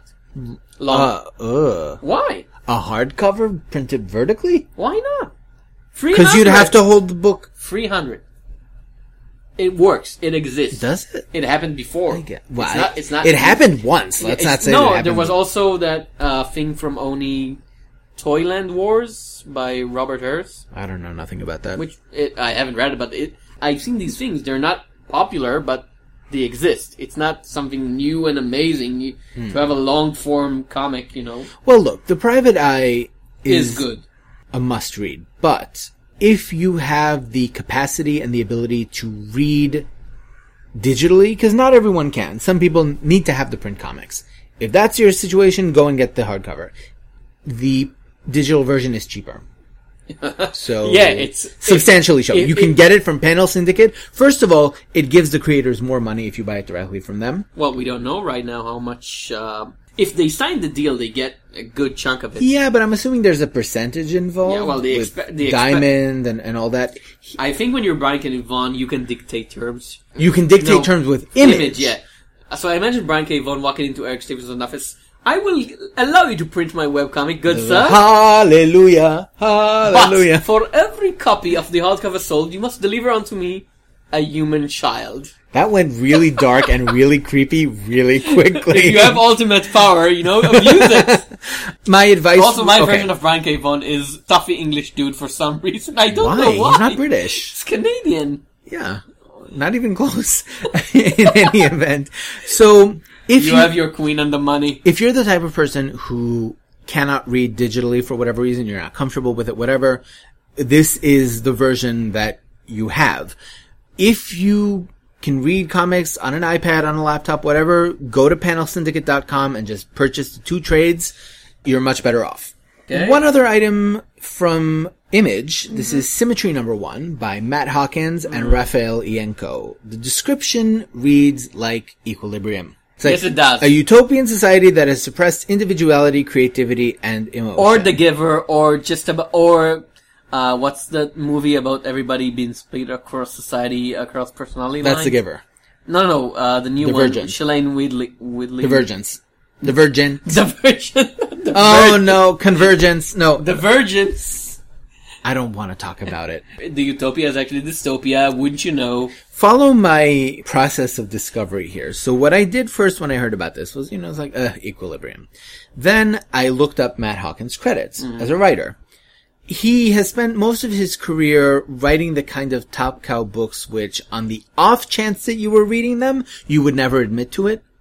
Like Evangeline, or no, but recently he Witchblade, or whatever. Recently he did some stuff which was better received. He did Think Tank, and he did... Think Tank wasn't that well received. No, better received than Cyberforce. Well, because, it didn't have on the cover a lady who was wearing like a thong and a... Yeah, he did the Tithe, which is 2 Band-Aids and a potato chip. He recently did the Tithe, which is a crime. Ooh, that was terrible. It wasn't terrible. I read the first issue of that. It was medium. So, and then I find out, having established his mediocrity as a writer, I then find out he's the president of Top Cow, which puts him on the same level as Todd McFarlane. So, would you read a Todd McFarlane book? Because I know I wouldn't. He is the president of Top Cow? He's the president of Top Cow. When and how? Which, first of all, explains how he's been writing all of these comics. He has like 300 was comics. The president of Top Cow. No, Matt Hawkins... Okay, no, I believe you. It's just, I'm surprised. So am I. Well, first of all, never Google him because it comes up with like an American rugby player who is not, I don't even know. Maybe he's publisher. Whatever. Well, then he's responsible for Death Vigil. He didn't write it. He didn't write it. But he birthed it. But it's like, you remember when Todd McFarlane was writing Spider-Man? Yes. Okay. Well, I don't remember it. I know of it because... You remember when Joe Quesada was writing Daredevil Father? Yes. Mm-hmm. Or Nyx? The people in power should just... You remember when Bill Jamis was writing comics? I called it yesterday. Do we want to talk about that? I need to mention it quickly. Okay, intermission. Yes. Double Take Comics, the Bill Jamis publishing, uploaded all of their number ones for free to Comixology. You can, at the time of recording, download them all for free. And I've read them, and this is some outsider art weird... You get what you paid for. Who heard Bill Jamis from the author of Marvel? Bill Jamis writing 14 series concurrently. From the mind that brought you AOL Comics. Marvel. Ted Turner was in that comic at some point. I don't know. Okay. So that happened, but we Dark Horse. Dark Horse. Greg Rucka is gonna write Dragon Age. Dragon Age Mage Killer number 1 of 5 with art by Carmen Carreno. I have never played Dragon Age as far as I know. Universe-wise, it's like a generic fantasy fiction. Nothing generic about it. Okay, I'll take your word for it. Dragon Age is, so far it's a trilogy. And the main writer has left, so its future is up in the air. But it is a trilogy of absolutely stunning fantasy games. Just subversive in all the right points, clever, intelligent, amazing cast of characters. Now that said, this is not the first time that Dark Horse has been writing Dragon Age. But the material that they've been putting out has not been up to the game standards by a long shot. But this is Greg Rucka. Exactly. It's an interesting fit because, first of all, he's writing original characters. The two protagonists of Mage Killer are not from the games. Are they by chance called Mary and Sue? No. Okay. Well, for Greg Rucka, doesn't usually... Some of his characters are a bit... They skirt the edge, but I don't think he's ever, dived headfirst into the Mary Sue tropes. Right. I'm sorry, I take it. But, but in any event... I did it for the sake of a bad joke. This might be the first Dragon Age comic book from Dark Horse that I'll be reading. Because the other ones I started reading, I was just like, this is crap. None of it's consistent with the games, and there are levels to canonicity, right? The games are primary canon. We'll get into canon much more into detail in one of our reviews coming up. One other point of interest from Dark Horse. Yes. Mystery Girl number 1 by Paul Tobin and Alberto Albuquerque. Is that supposed to read Raphael? No. Alberto Albuquerque. Okay. I think if Raphael Albuquerque did something, we'd know. Is he moonlighting as another person named Alberto? There could be two Albuquerques. Could there? Working for Dark Horse at the same time? Are you thinking he's his wife? That could happen. I don't know. Gay marriage is legal now. Nepotism in comic. It could happen. It's a problem. If your name is Alberto Albuquerque, you wouldn't change it because that's a great name. It is. You have the epic last name. You have the AA in your... It's great. That's true. Okay, so this is by... The fact that the solicitation text calls it out just goes to show you they know who they're marketing this to. Paul Tobin, who is the co-creator of Bandette, The Beloved, tells a story of a girl who knows the answer to any question except what has happened to the last 10 years of her life. I think this is a miniseries? Yeah, it says a miniseries in the description. It's a miniseries. Now, there was a TV show like this. Was there? John Doe. Which was it's one of those generic crime shows. It was about a guy waking up not knowing anything about his life, but knowing the answer to every question people asking him. I have no idea what you're talking about. It's so unknown that I don't think it's a ripoff. I just think nobody but me remembers it's our come round at last. Yes. Okay. I really like Paul Tobin when he works with Colin Coover. On his own, he's good, but not as good. His collaborations with Coover are always the best. Bandette was not Tobin's first book. And before that, he was writing all of these things that were not very good and not particularly attention-grabbing. I think they were good. He did great work on Marvel's young adult titles. Marvel Adventure Spider-Man. Marvel Next. The regular Marvel characters just aimed for kids. Marvel Adventures. Okay. He had this great issue. The digests. Yes. He had this great issue of Marvel Adventures, The Avengers, where MODOK turns all the Avengers into MODOKs. Of course he does. And they say, we have to stop you from taking over the world so that we can take over the world. And all of them, and they go up against the leader and they mock him for his tiny head. Like, how can you think you can take over the world with a head as tiny as yours? Yes. That is really cute. Yes, Wasp, his head is tiny, pathetically small. We do not even need to beat him. He just needs to be left alone with his tiny, tiny head. Oh and the leader begins to cry. So first of all, I'm looking up that story. Second of all, I think Bandette has bought Tobin. Granted that Coover brings out a lot of good in him, but I think Bandette may have bought him more leeway to go back. So I'm definitely checking this out. Okay. Anything else? Well, there are 2 4-issue miniseries coming from Boom. Well, you should mention Snowblind because you like Ollie Masters, right? Well, Snowblind, it's a 4-part noir miniseries by Ollie Masters, the writer of Kitchen. Kitchen was okay, but really went off the rails at the end. Aha. So, I don't know. I don't know why I do aha, And it just didn't work out. Wait, and the other one is Tyler Jenkins. Yeah? Peter Panzerfaust has yet to end. Oh, god damn it. Started the new project. Damn it. Eric Stevenson, wherever you are, finish Peter Pan. You had 2 issues left. This is not fair. Jenkins, get back to work. Okay. The other miniseries is Venus by Rick Lovard and Huang Danlan. about Americans trying to colonize the planet of Venus after China grabs Mars. I don't know any of these writers, any of these creators. I don't know what's going on over there. It seems like the sort of thing where I would be willing to check out the first issue, which in a 4-issue miniseries tends to run the risk of what we have already seen with quite a few Boom miniseries, which is where they stop in the wrong place. But we'll see. We'll see how it goes. Okay, shall we move on to the reviews? Because let's move on to the talking reviews. You're gonna have to edit this thing. It'll be fine. I'm not afraid. Shall we start with Tokyo Ghost? Let's start with Tokyo Let's get it out of the way. Let's get the crap out of the way first. Oh, Spoiler! Well, not really, because... Okay. Tokyo Ghost #1, written by Rick Remender, art by Sean Murphy, with coloring by Matt Hollingsworth. Yes. And the plot is, we're in the future. Not sure if it's the far or the semi-near. It's one of those semi-cyberpunkish futures. Yeah. And we have Lee Dent and Debbie Decay, they're not cops, they're constables. Of course they are. Which is the free Andalese police. It's like they're hired to keep the order by someone who's sort not of like the government. bounty hunters, but not like with a more regular relationship. I guess there's some corporate boss. They've mentioned the name, but we're not sure what the relation. Anyway, they're cops, and on this first issue, they on the hunt for a dangerous criminal, super nerd, who has the power to enter into computer chips and control machinery, but because it's the future, just about everybody has machinery in their head, so that means he can control not just computers and automated guns and motorcycles, he can control people. Right. The only one not under threat is Debbie Decay herself, because she's a straight-edge freak. And Led Dent, he's her partner, he's the muscle of the team, and he's also supposedly her boyfriend, except he's so distorted by all the augmentation and technology it took in that she doesn't really exist for him. She's sort like of a Jekyll and Hyde thing with him. Yeah. So as a setup, it's not super original. It's, like I said, it's basically Cyberpunk 20 years too late, but it's not bad. But the issue just doesn't work for me. You would think that it would work for me because it's an all chase issue. I like stuff that's basically all thrills, no fills. Mm-hmm. You know, if you want to do just straight up action, I'll buy it in cinch. And the art's good. Yeah, because that much is true. It has Sean Murphy. To be good. Sean Murphy. Yeah, okay.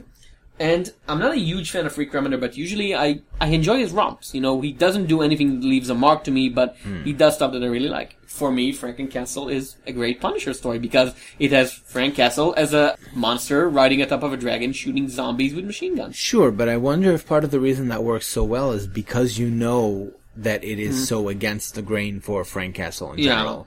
And if you were to compare this to something more like Fear Agent or Black Science, would that still... Yeah, I'm not into Low or Black Science, which are the two other series that he does right now. Yeah. Okay, so what are the problems here? I think the first is the narration. It's constant narration, and he tells us nothing interesting. It's completely unoriginal. And she keeps repeating, the machine has corrupted him, and then 2 pages later, the machine, him that is corrupted. Corrupted him is by the machine of the God's machine. Oh boy. Not only that, I'm gonna go out on a limb here, because I can swear that I have seen this exact opening sequence play out in a Remender book before, where it starts by zooming in on like a supposed nobody, and then the real protagonist drives by and grabs him. I know that I've seen that in a Remender book before. I'm not sure. Might have been the start of Black Science. That's how where it's... No, there was it starts with the end and then flashes back, and then there's... No, Black Science, it's something else. It starts with them on the turtle, right? Yeah. But at the end of it, I don't know. I don't know. Fake out openings are not unusual. But no, but reading this, it just felt so familiar, so cliche, so overdone. Remender has always been a type of writer to reuse existing formulas. He writes, a lot of what he writes is 80s nostalgia, Fear Agent is his type of movie that he liked, played out in space. Right. Deadly Class is an 80s romp. And this is... Again, it's 80s cyberpunk, but we're not in the 80s anymore. All of the books that you've mentioned, lining them up. Mm-hmm. Tokyo Ghost, Low, Black Science, and Deadly Class. Take all of these together, and I realize now for the first time that I have the same problem with each and every one of them. I don't care about these characters at all. Yeah. I read the first trade of Deadly Class, not the first issue. The first trade. I got to the end, and it's like, I understand what you're doing here on a plot level. I cannot bring myself to turn the page anymore because you're so boring. And these characters are so unremarkable. And again, for me, that's usually less of a problem if the action is good enough. I like process work. I like work that is all mood. But this is, it's odd to say about an issue that is a giant chase scene with a crazy cyborg on a huge motorcycle. This isn't out there enough. I keep on thinking, what if Jason Aaron was writing this? We would have much more invention. Yeah. We would have much more far out there action scenes. This is just... And you would care about the fate of the people Yeah. you are trying to introduce. Because what's the point about Debbie is that she... What is she? What does she have aside from her love to the big muscly guy who, by his own nature, can't notice her or anything else? That's about and it. he says in the afterword that it's a doomed love story, which is, as a concept, fine. But would you have gotten that from the issue without the afterword? I got it because she keeps saying it, but she keeps on saying it without actually happening. It's show don't tell. It's the most shallow, superficial attempt at characterization where the characters will constantly tell you that these things are happening, but you don't see it being expressed in the artwork. Also, and this isn't a fault of the art. It's not like the art's fault. It's just that the script is not telling you, you know, show this on her face. No, we need to be told constantly about like, oh, he's so full of this and he's doing this and it's well, what are you narrating all of this for? For what? It's a problem. It really is. And it's not, like most Remender work, it's not horrible, but it's... No. I don't get the... It's consistently mediocre. He is consistent in the bad way, which is that the faults that I find here, like I said, putting also, it in my I just head... noticed, speaking of 80s nostalgia, Yeah. the bad guy is Arcade. Of course he is. The bad guy is Arcade from the X-Men. Of course. All he needs is the bow tie and like the red hair. That's I think really he has it. a bow tie for one panel. That'll do it. I think, this was just completely passable. Ignore and- it's a waste of the artist's hands as far as I'm concerned. It's Yeah. an ongoing. Also, they are not in Tokyo. Poor Sean Murphy. They're not in Tokyo, and nobody does anything and nobody's a ghost because nobody's hiding anything, nobody's threatening anything. Maybe the villain is the ghost? No, they're overt as it's what, Ghost in the Shell? No, this is the most overt thing anything. No. What if it really were Ghost in the Shell? Oh, that's not a comparison you want to invite No, upon yourself. I don't. Not for this comic. At least. Not Rick Remender. Maybe another writer, maybe somebody with a little more talent, but not you. Speaking of our writers with more talent, shall we do Star Wars? Let's do Star Wars. And You'll introduce this one? I'll introduce this one because it does sort of lead me into a larger topic. We briefly touched upon this when we reviewed Kanan a few months back, but I've educated myself a bit more since then. I marathoned the Clone Wars series, I marathoned Rebels, I read a couple of the Expanded Universe books. Now, after we recorded last episode, we were sort of talking about, generally speaking, expanded universes, right? Like the concept of expanded universes, and you didn't care for it. You said at the time that Star Wars, the film trilogy, tells a specific story, Yes. right? And that story has a set ending, and you don't really need to know more. I don't have a problem with it existing. I don't have a problem with people liking it. I've read some Star Wars comics from friends, and the only one I liked was the one called Tug and Bink Are Dead, which was the Rosencrantz and Guildenstern of the Star Wars universe. The two nobodies keep entangling in the main events without nobody notice. Yeah. And everything else was just fine, I guess. And it is because of Tag and Bink and because of this issue that we're going to review now that I realized something. We were talking about, like, what is the point of having an expanded universe, right? It is to do things that the core narrative does not supply, right? To fill in certain needs. I mean, Tag and Bink is the sort of thing that the films couldn't do, or didn't have the skill to do, right? You don't really get to have the Rosencrantz and Guildenstern aspect in the original trilogy, or God forbid you watch the prequel trilogy again. You don't need that at all. So here we are with Journey to Star Wars, Shattered Empire, The Force Awakens, #1. So many colons, so few enema bags. By Greg Rucka, art by Mako Chiquetto. Yes. And it occurred to me when I was reading this, first of all, this is the justification for the expanded universe in theory. What do I mean by that? We were talking about Greg Rucka as a writer, right? What's his favorite type of character? The tough woman. Yes. Right? The tough woman solo protagonist. Find me a tough woman solo protagonist in Star Wars. What do you have? The original series? Yeah. Princess Leia does not count. Yeah, and I guess Queen Amidala? No. She had a gun in the second movie. She also had, PG-13. I'm not going to talk about what else she had. 27 costumes. 27 costumes, none of which made any practical sense. They always had like this hair. Something was going on with her hair. And David Bowie was looking at her going like, what is going on with her? No. They did the amazing test of and she died of heartbreak. They did the amazing work of making Natalie Portman look unattractive, which you need to work on that. You need to do a lot of work to make Natalie Portman appear unappealing. You could tell that by the end of the prequel trilogy, she was pissed off because she dies of a broken heart. Right? She dies of a broken heart. She gives birth to 2 kids and she's like, well, I have nothing to live for. Like your children, who are right there. No, I'm gonna die now. Goodbye. The actual series. So, here's the explanation, right? Because Star Wars needs what Greg Rucka brings. Normally, on any other book, I'd be like, ugh, another tough female solo protagonist with a tortured past. Great. Haven't seen that in a while. Good job, Rucka. And in fact, when we were talking about Rucka in the November previews, when they announced Black Magic, our first reaction was, oh, good, he's doing another woman, who's a cop, and she has black men. Good. Okay. But here, it's funny how it works out, because the first thing that he does in this issue, which is absolutely the right call, is that he pulls the focus away from the protagonists of the films. I think you only see Han Solo for like 2 or 3 pages here, and Luke turns up in the beginning. Anyway, the plot of this is, it starts at the final battle of Return of the Jedi. Yes. In which the Death Star is apparently fully operational, and the rebels didn't know. And the rebel fleet has to hold up and survive up until the good guys do the big blowing up thing. And our protagonist is Green 4, Shara, who was one of the rebel pilots, not one of the main ones. Not that you saw any women flying ships in the film. Well, in the final film, there were like hundreds of ships there. No women. During the fight scene in the film, you have like green leader, blue leader, all of these fighters exploding, right? You have their destiny. Not one woman. Yeah.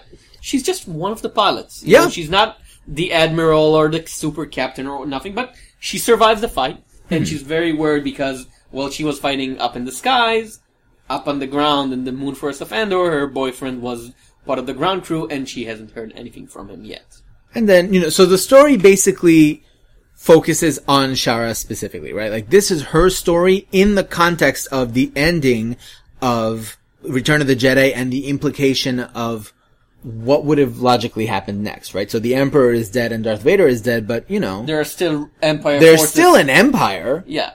And in fact, the conflict that the series sets up is that there are still Imperial troops on the moon. Now, I don't really understand why it's necessary for them to intervene. Just give them to the Ewoks and, let the Ewoks have their fun. Because they did win. Yeah, the Ewoks they did crush the Empire completely. So I don't know why they're worried about that, but I guess they feel like we can't just leave those poor human beings, those poor stormtroopers, to the mercies of the Ewoks. That would be wrong. We're the heroes of the story. So I want to sort of zoom out here because the appeal of this issue is almost entirely contextual. The only reason it works as well as it does is because Rucka is using his usual talents to add something that Star Wars desperately needed. Like, Shara's relationship with her husband is genuinely touching. It sort of has this echo of Han Solo and Princess Leia, Yeah, right? but they've passed the point of bickering. Exactly. They're the potential future of that couple. Yes. And it's something that you don't see in Star Wars. Who had a healthy relationship in the Star Wars movies? Who? Nobody. Luke's first kiss was his twin sister. Did the Emperor have a wife? No. Darth Vader? No. All of that, right? Did Yoda have a girlfriend? And no. Rucka does good use of... For this miniseries, your main character brought in to boost up the name is Han Solo and Chewbacca. Which is fine. It's a cameo. And usually, it's hard to do these things because either the character takes over the plot or you make him completely antagonistic to the new character just in order to have something going on. But here it's like, no, she's just one of the crew. And he takes her on a mission because he needs hands, foot on the ground. She's a soldier. Yeah. It's her job. There's something else here also to consider. And again, it's another contextual plus. I did enjoy this issue. But there's something here that is unique to it, I think, and that no other or I should say not many works in the Star Wars universe can claim this, which is that there is actual tension here because since it doesn't take place between any movies, unlike, say, Jason Aaron's Star Wars, where... Well, it takes place between Return of the Jedi and Force Awakens. Yes, but Force Awakens hasn't come out yet. And it takes place decades later. Exactly. If you look at Jason Aaron's Star Wars, right, or Kieran Gillen's Darth Vader... We know he's gonna die. You can play with, like, the minor characters who die, appear, whatever, but, like, nothing's gonna happen to Luke Skywalker. Nothing's gonna happen to Vader. Nothing's gonna happen to Han Solo. Yeah, but when Shara is worried about her husband in the... He might have actually been dead. Yeah. Yes. And then there's another scene towards the end where they run into a closed building to fight the Empire, and she's just standing outside, and she has no idea what's going on. And neither do we. Yeah, we don't get to see inside the building. It's just... Hitchcock has this great quote about the scariest thing in the world is... closed door. Yep. You don't need to hear anything, you don't need to see anything, you just need to show the audience the closed door and their mind will do all the magic for you. Exactly. And that's a great example of this. And this is really the first time that it works. Because, yes, obviously this is taking place between Return of the Jedi and The Force Awakens. Because The Force Awakens isn't out yet, we don't actually know where any of this is going, right? And that's something that, I mentioned Rebels, right? The Rebels TV show. It's an all-new cast of characters, but they're going up against Darth Vader in one episode, and I'm like, why are you even bothering? I know they're not going to beat Vader. See, I disagree. What's the point? I like the episode because the point of it was to show that they were so completely outmatched. Yeah, they didn't try to win. One of them says, can we beat him? Beat him. Run. We're lucky to have survived Absolutely. this one fight. And I that's accept a good use that. of Darth Vader. But it's also large scale. There are no real risks there. First of all, we know that the protagonists of Rebels are not the ones who end up winning the day. That's Luke Skywalker, right? These are not characters who appear in any capacity in the films. So they're either all going to die, or their stories is going to end like Anakin Skywalker's apprentice, right? Ahsoka Tano. She just goes off into the distance and you never see her again. There's a fundamental lack of tension. I'll say you have not considering Lucas' ability to edit backwards time. Oh God! So, No! Because he doesn't own Star Wars anymore. Well, I guess Bye, Lucas. It's contagious. No. By the time the new DVD is released, or J.J. Abrams, it never looks back. Kanan will appear as one of the blue ghosts. He's like, should I drop the lens flare on the Millennium Falcon? I think there's a little too much lens flare going on over here. But the art is very good. It's very good. I like that Chiquetto is doing young Han Solo, because we're so used by now to the rugged, more mature version of Harrison Ford that people sort of retroactively paint him backward as... But John Cassaday's doing the same thing. Well, yeah, but I don't know. Whenever I see an artist, they're usually doing as the mid-40s version of Harrison Ford, which is fine, he's still a good-looking dude at the time, but this is like younger, more soft-looking version of the character. It is. I don't know if that's consistent with... Because how old was Harrison Ford in the last Star Wars, like the last trilogy movie? I have no idea. He couldn't have been more than like 35, 40. 30-something, yeah. Yeah. So, it seems like age appropriate here, whereas he's like 70 now, right? Oh, yes. Okay. So when The Force Awakens turns up, there's going to be a lot of old Han running around, and that's fine too. But again, like, this is really the first time where I'm reading a Star Wars comic, and on the macro level, I don't know what's going to happen. And that's really refreshing. Yep. And I think that on the strength of that, for Rucka specifically, I might be coming back for more. I'm not the Star Wars fan who can tell you what planet Chewbacca comes from.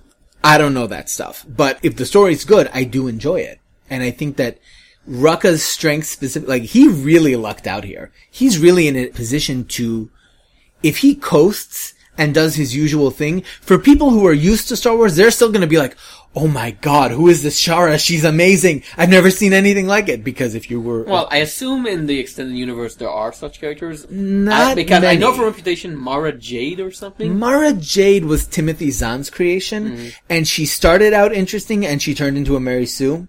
By the end of it, she was Zahn's baby, so he basically protected her.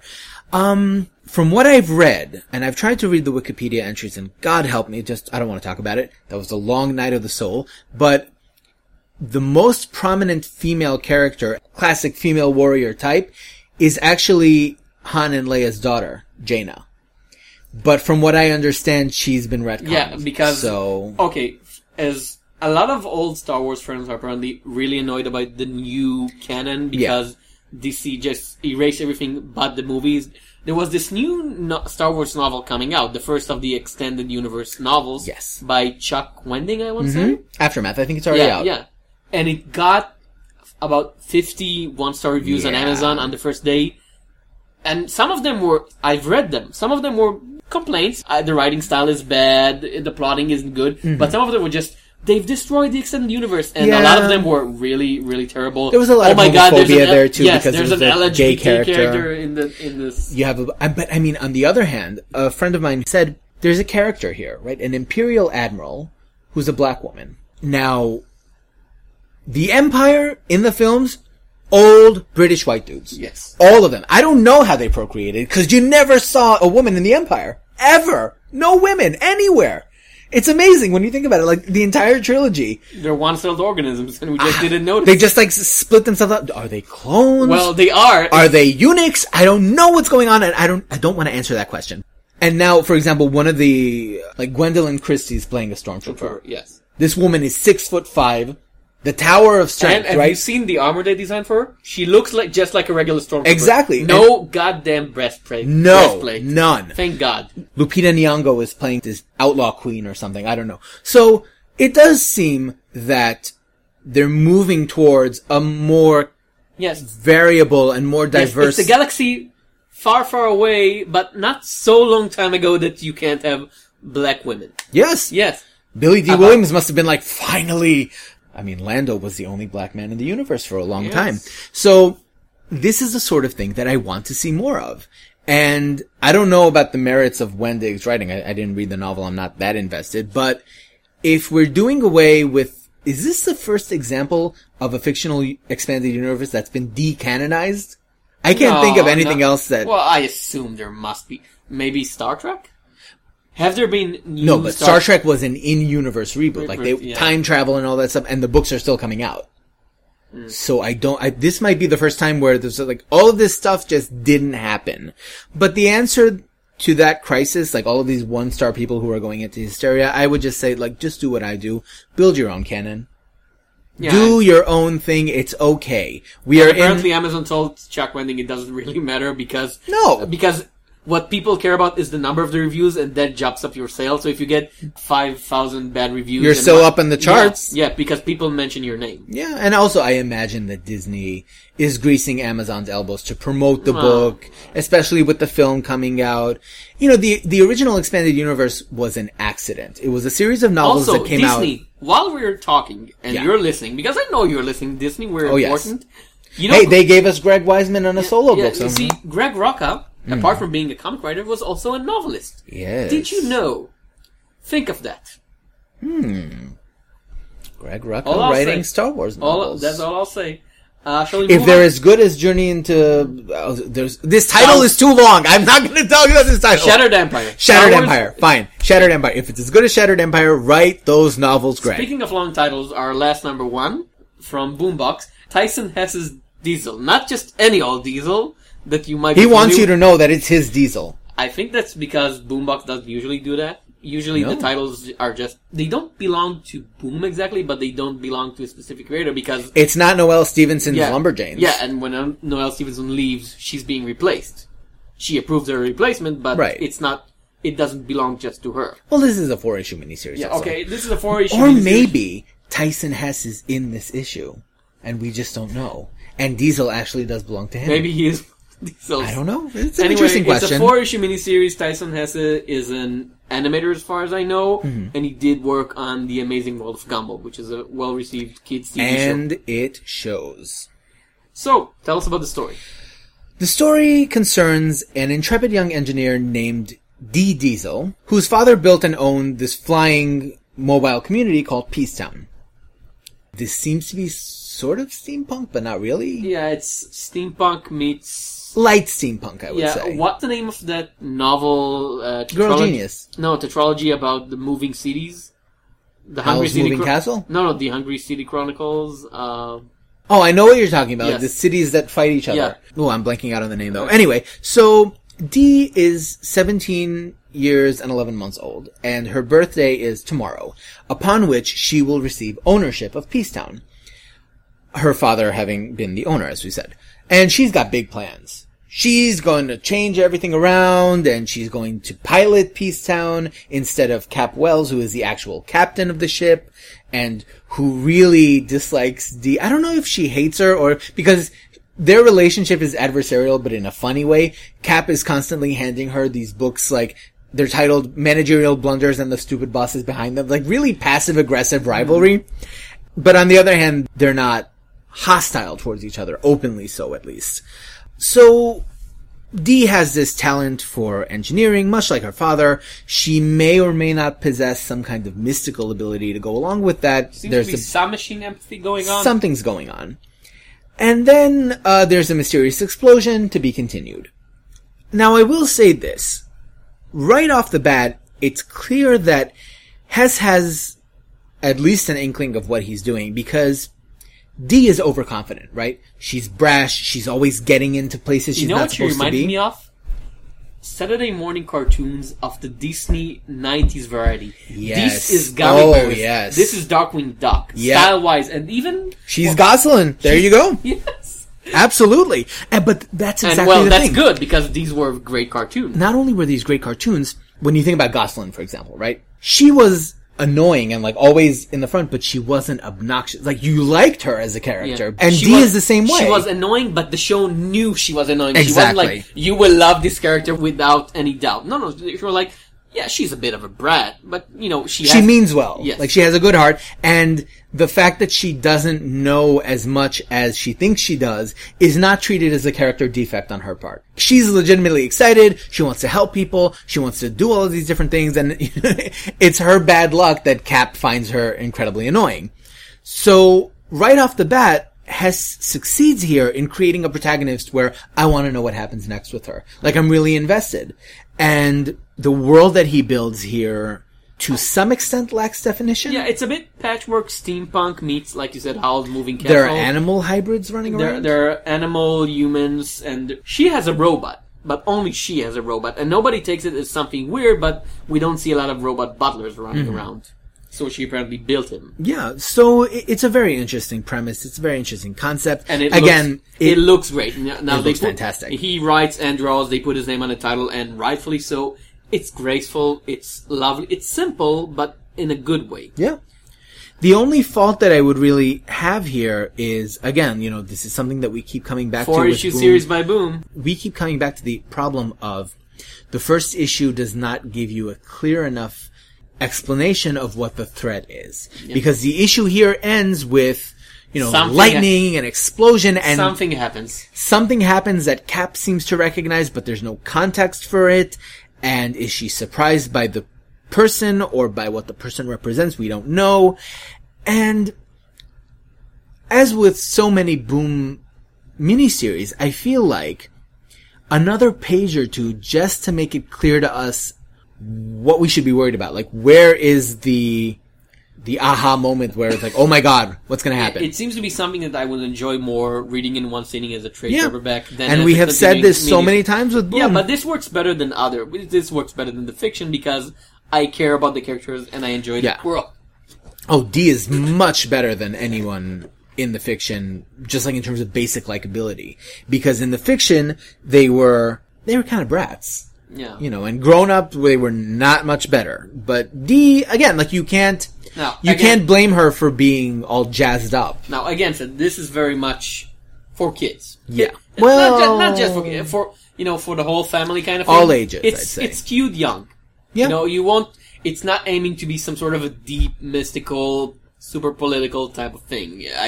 It's called Peacetown, but it has some dark secret. No. It's actually is just a peaceful little town. Yeah. Flying town. Which is fine, it has its place. Perfectly okay. Yeah. For what it is, it achieves all its aims, I would say, which is good. Yeah. I'm definitely invested enough to come back for more. Okay, so this was our number ones, and we shall finish not with an arc review, not with a trade review, with a series review. In loving memory, our main course review this week is Hexed. Issues 1 through 12. Oh, well, okay, so let's clarify. Yeah. We're reviewing the 12-issue series that came out after the 4-issue miniseries, which has been collected as The Devil You Know. We're talking about issues 1 through 12 of the formerly ongoing series by Michael Allen Nelson, art by Dan Mora and Gabriel Casada from Boom. Hext! Okay, now the reason I wanted to talk about just these 12 issues and not the first 4 issues, I didn't read these 4 issues, and up until the middle of this series, I wasn't even aware that there was a previous series. Yeah. Now, usually that means, A, you're doing a very bad work of publicizing your old materials, which they do, but the fact that I managed to reach 6 issues into this series, which is a sequel series, without knowing that there was a sequel, without feeling that I've missed anything, is a testament to the writing talent of Nelson. To the way they're presenting a universe in which the things that you don't know are not like, why don't I know this? They're like, oh, this is interesting. This is an interesting concept. I can't wait for you to develop it further. The first issue tells you everything you need to know about Lucifer, not that Lucifer, the other Lucifer, about her friends, about her life. Our main protagonist is a girl named Lucifer. She has a very long name, but people who know her call her Lucifer. Never Lucy. No. And she's a thief who deals with mystical objects. She steals all sort of mystical mumbo-jumbo, the wings of angels, the lost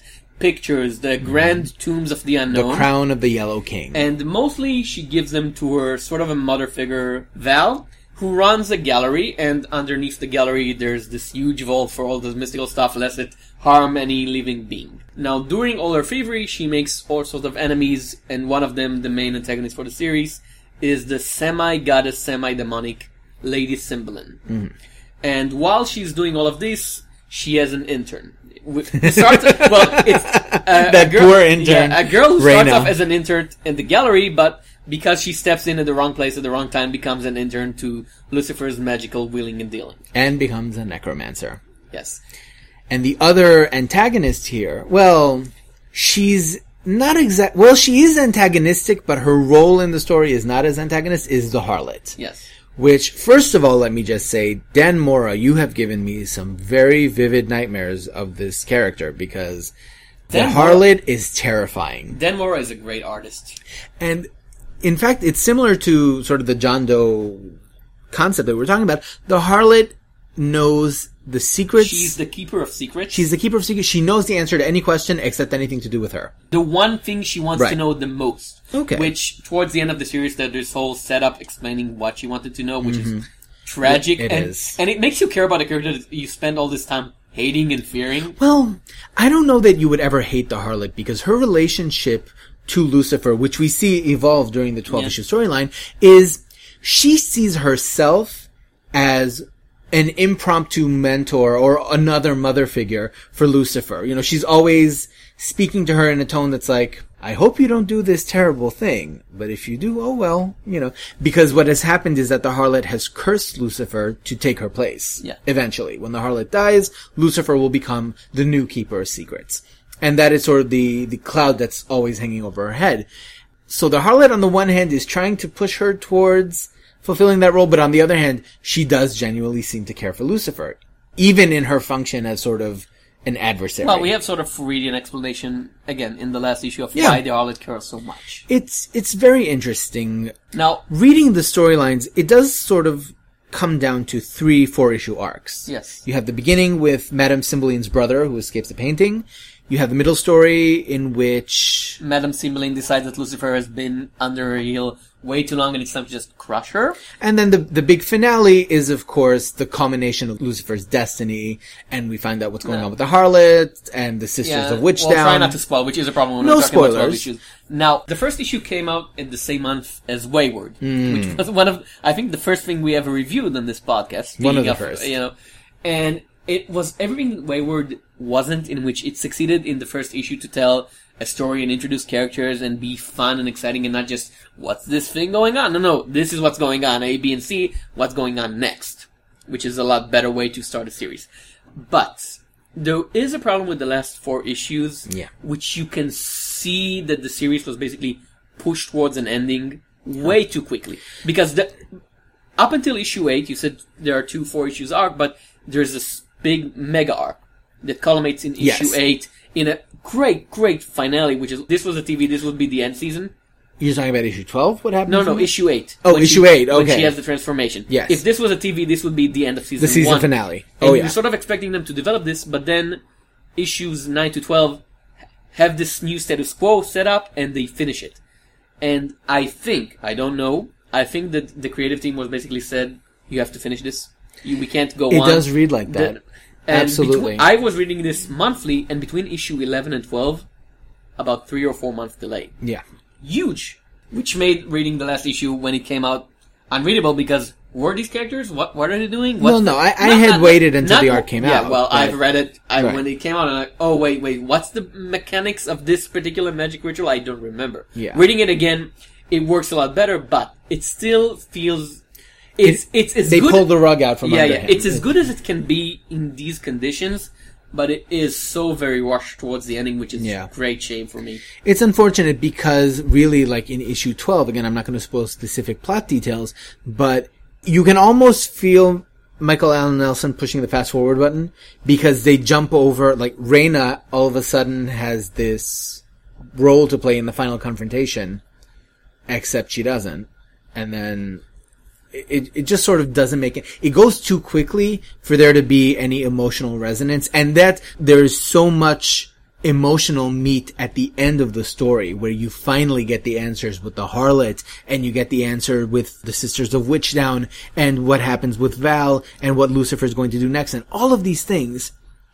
And it's just... If they had had 4 more issues, I feel like that would have worked. You know what it reminded me of? It's unfortunate. There was this Mike Carey series about the Japanese twins. Yeah, Midnight Crossing. Exactly what I was going to say. It was the exact same situation. First 2 arcs. Fantastic. And then the 3rd arc is like, well, go, finish this. You have 5 issues. Wait, cancel what? This. That's how you're resolving it? And, you know. Well, but this is better because the last arc of Crossing Midnight has terrible artwork. And Dan Mora. Say what will. Oh, yes. He keeps up the pace. Dan Mora is a spectacular artist.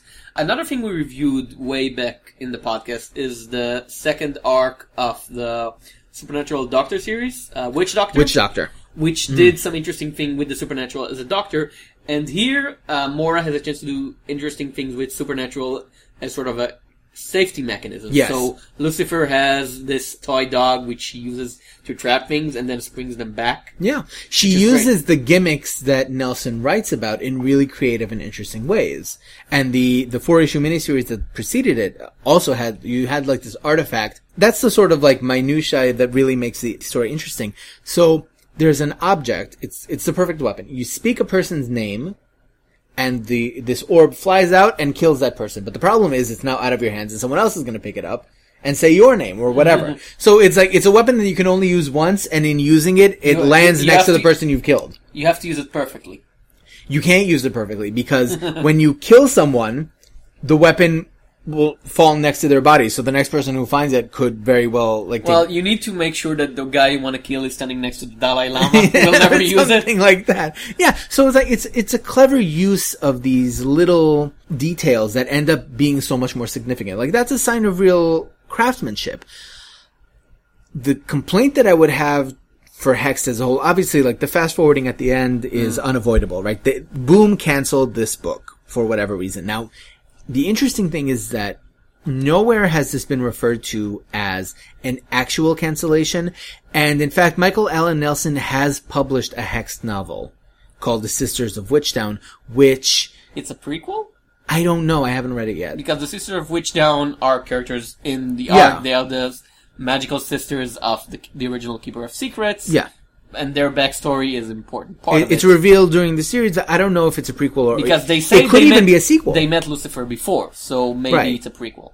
It could be, but like, if he were to continue this as a novel series, first of all, I feel like he could. It's too bad about Dan Mora because, his artwork is phenomenal. But I feel like the problem that I have with Hext as a whole is that Nelson's world building ends up being a lot more narrow than I thought it would. Like, the fact that Madame Cymbeline is the villain in all 3 arcs, and that really the narrative thrust has been about her versus Lucifer all along. Whereas I was sure that Madame Cymbeline would, like, turn up in the first arc, and then maybe in the second arc fight someone else? Like, is there no one else in the landscape that you could deal with? You know why you use it? Because it's such a great visual. This woman dressed all in white never speaks for herself. She always needs to hold the person to speak for her because, I don't know, she's like... And kill them in the process. Yeah, they're dying while they speak. She's like Black Bolt. Yeah. Only evil. only a lot more evil. And, So like Black Bolt. no, I mean, she's a competent villain, and she's an interesting villain, especially when you find out, like, her mythological descendants and like, she who she basically is. says she's evil because she doesn't care about people specifically, but she does seem to have something for humanity. She cares about our dimension. She wants to keep it safe Right. from demons and invasions. So she says. Yeah. In the first arc, she's positioned in front of someone who is much worse off than she is. So Lucifer sides with her as the lesser of two evils. That much is fine. But I feel like, you've created this setup of the supernatural as black market trinket, Val's gallery, and Lucifer doesn't steal anything after Yeah, because the second arc is supposed to be Lucifer retrieving all the stuff that was lost during the first arc. Right. She does it once, and then... Exactly. It ends up being a lot more focused on the rivalry with Cymbeline towards a natural conclusion. Which whereas makes me think that the compression started a lot earlier. Could Maybe be. by issue 6 they were like, no. You have 12 issues. and because done. Nelson had this whole world, right? Yeah. And he doesn't really do anything with it. In fact, I don't even remember if this happens in the first issue of the series or in the 4-issue miniseries, because it's all just a jumble Okay, in my same. head. But when she meets an angel, right? This she, is the she brings miniseries. It's the miniseries? Oh, Because no, in because the- the in the feather continuing turns up series- at the end. In the proper series, in the ongoing, they refer to that and they bring back the priest. Right. That she rescued the wings So it for. always makes you wonder, like, there was presumably other things going on that had nothing to do with Cymbeline. Why don't we get to see any of that? Well, So it's sort of like a missed opportunity where if Hext had run for another 12 issues, and who knows, maybe it'll come back, I don't know. Now, but there are problems, like we said. Most of them are not the fault of the creators. They do the best with what they get, and there are some spectacular moments. The fight at issue 8 between Lucifer and Oh, Cymbeline yeah. is this amazingly epic, and it does something which should be really stupid because Lucifer's magic in that issue specifically is spoken backwards like she's Zatanna. And it shouldn't work, because you read this and like, oh, this is stupid. But They're doing no. Zatanna. But the facial expressions and the brutality of the combat, and at this point she doesn't care about anything. She was this whole, not peaceful, but I don't want to kill anybody, I just want to do the job and, Yeah. and without damage. And by issue 8, you've pushed me towards She the hates end. Cymbeline. Yeah, she pushed me towards the end and I will destroy anybody in my way to you, and then I would destroy you. Which she does. Even if it means I have to destroy humanity, because I don't care. It's just, issue 8 is one of the best fight scene in comics in years. Absolutely. Nelson manages to tap into, like, it's a great action scene, but also, you feel for Lucifer in that moment. And because again- she's reacting emotionally And to a again, very specific none of this thing. would work without Dan Mora, and he does better work than... Well, I don't know if none of it. That novel, I need to get around to reading The Sisters of Witchtown because that will demonstrate no, but I mean, whether or not. I mean the action scenes, because this Oh. is a very kinetic, this is a very yes. action-oriented series. This isn't people singing and talking. Now, the miniseries was drawn by... Emma Rios? Yes, it was their first Western work. Oh, it was. And it's good, but it's not as good as She Will Become. And then... Right. Well, so this if- was 2000 and ago. Yeah. 2011. Oh, she hadn't even done Pretty Deadly yet. Yes. By that point. It was one of her first works. Okay. So, and I like Dan Mora's version more. So this is some high achievement. Yes. Now, I like her current work more than I like his work, but even early... Like, it makes you wonder what Yeah. she would do now Yeah. if she were to write Hex. Yeah, now, even early Emma Rios was very good. But Dan Yeah. Mora... Now, it's not perfect. Dan Mora takes it, I think, to a creepier level. Yeah, now, it's not perfect. His female bodies tend to be a bit sameish. They're all this sort Stick of... figures. Yeah, very wayfish, very thin. It's not exaggerated and it's not super objectifying. No, but most of the like time, if but there Reyna, are- yeah. if Reyna didn't have a different hair color It's than like- Lucifer, you could get confused. Yeah, between the them blonde, the very easily. brunette, and even Valessa. She's old, but she still have the figure of... it's a bit weird. Yeah, I guess. He could diversify a bit more, but other than that, no complaint for the art. Yeah. Would we recommend it? Yes. Yes, with all the problems, I do. I think it's good. It's not as good as it could have been, but it's still good. Yeah. And you don't even need to read the previous miniseries. Would you say that it comes to a satisfying conclusion? Yeah, the conclusion is satisfying. The way to reach it, issue 9 through 11, are the problem because they're so rushed. I will recommend it. I would just say... With reservations. Be prepared for the abrupt conclusion that comes at the end. Because you will feel it when the breaks stop. Yeah. But, I hope that Nelson will come back to it. Maybe they'll reboot it again sometime. You'll read the novel and you'll tell me. I will definitely let you know. Okay, and... Well, this was our 1 year anniversary. Happy anniversary, Our Tom. extra super long 1 year anniversary. Double sized, same price. If it's double sized, Take that, Marvel. It's 4 hours. Maybe next time. Okay. I'm Tom Shapiro. And I'm Sean Edgery. Until next time. Bon appetit.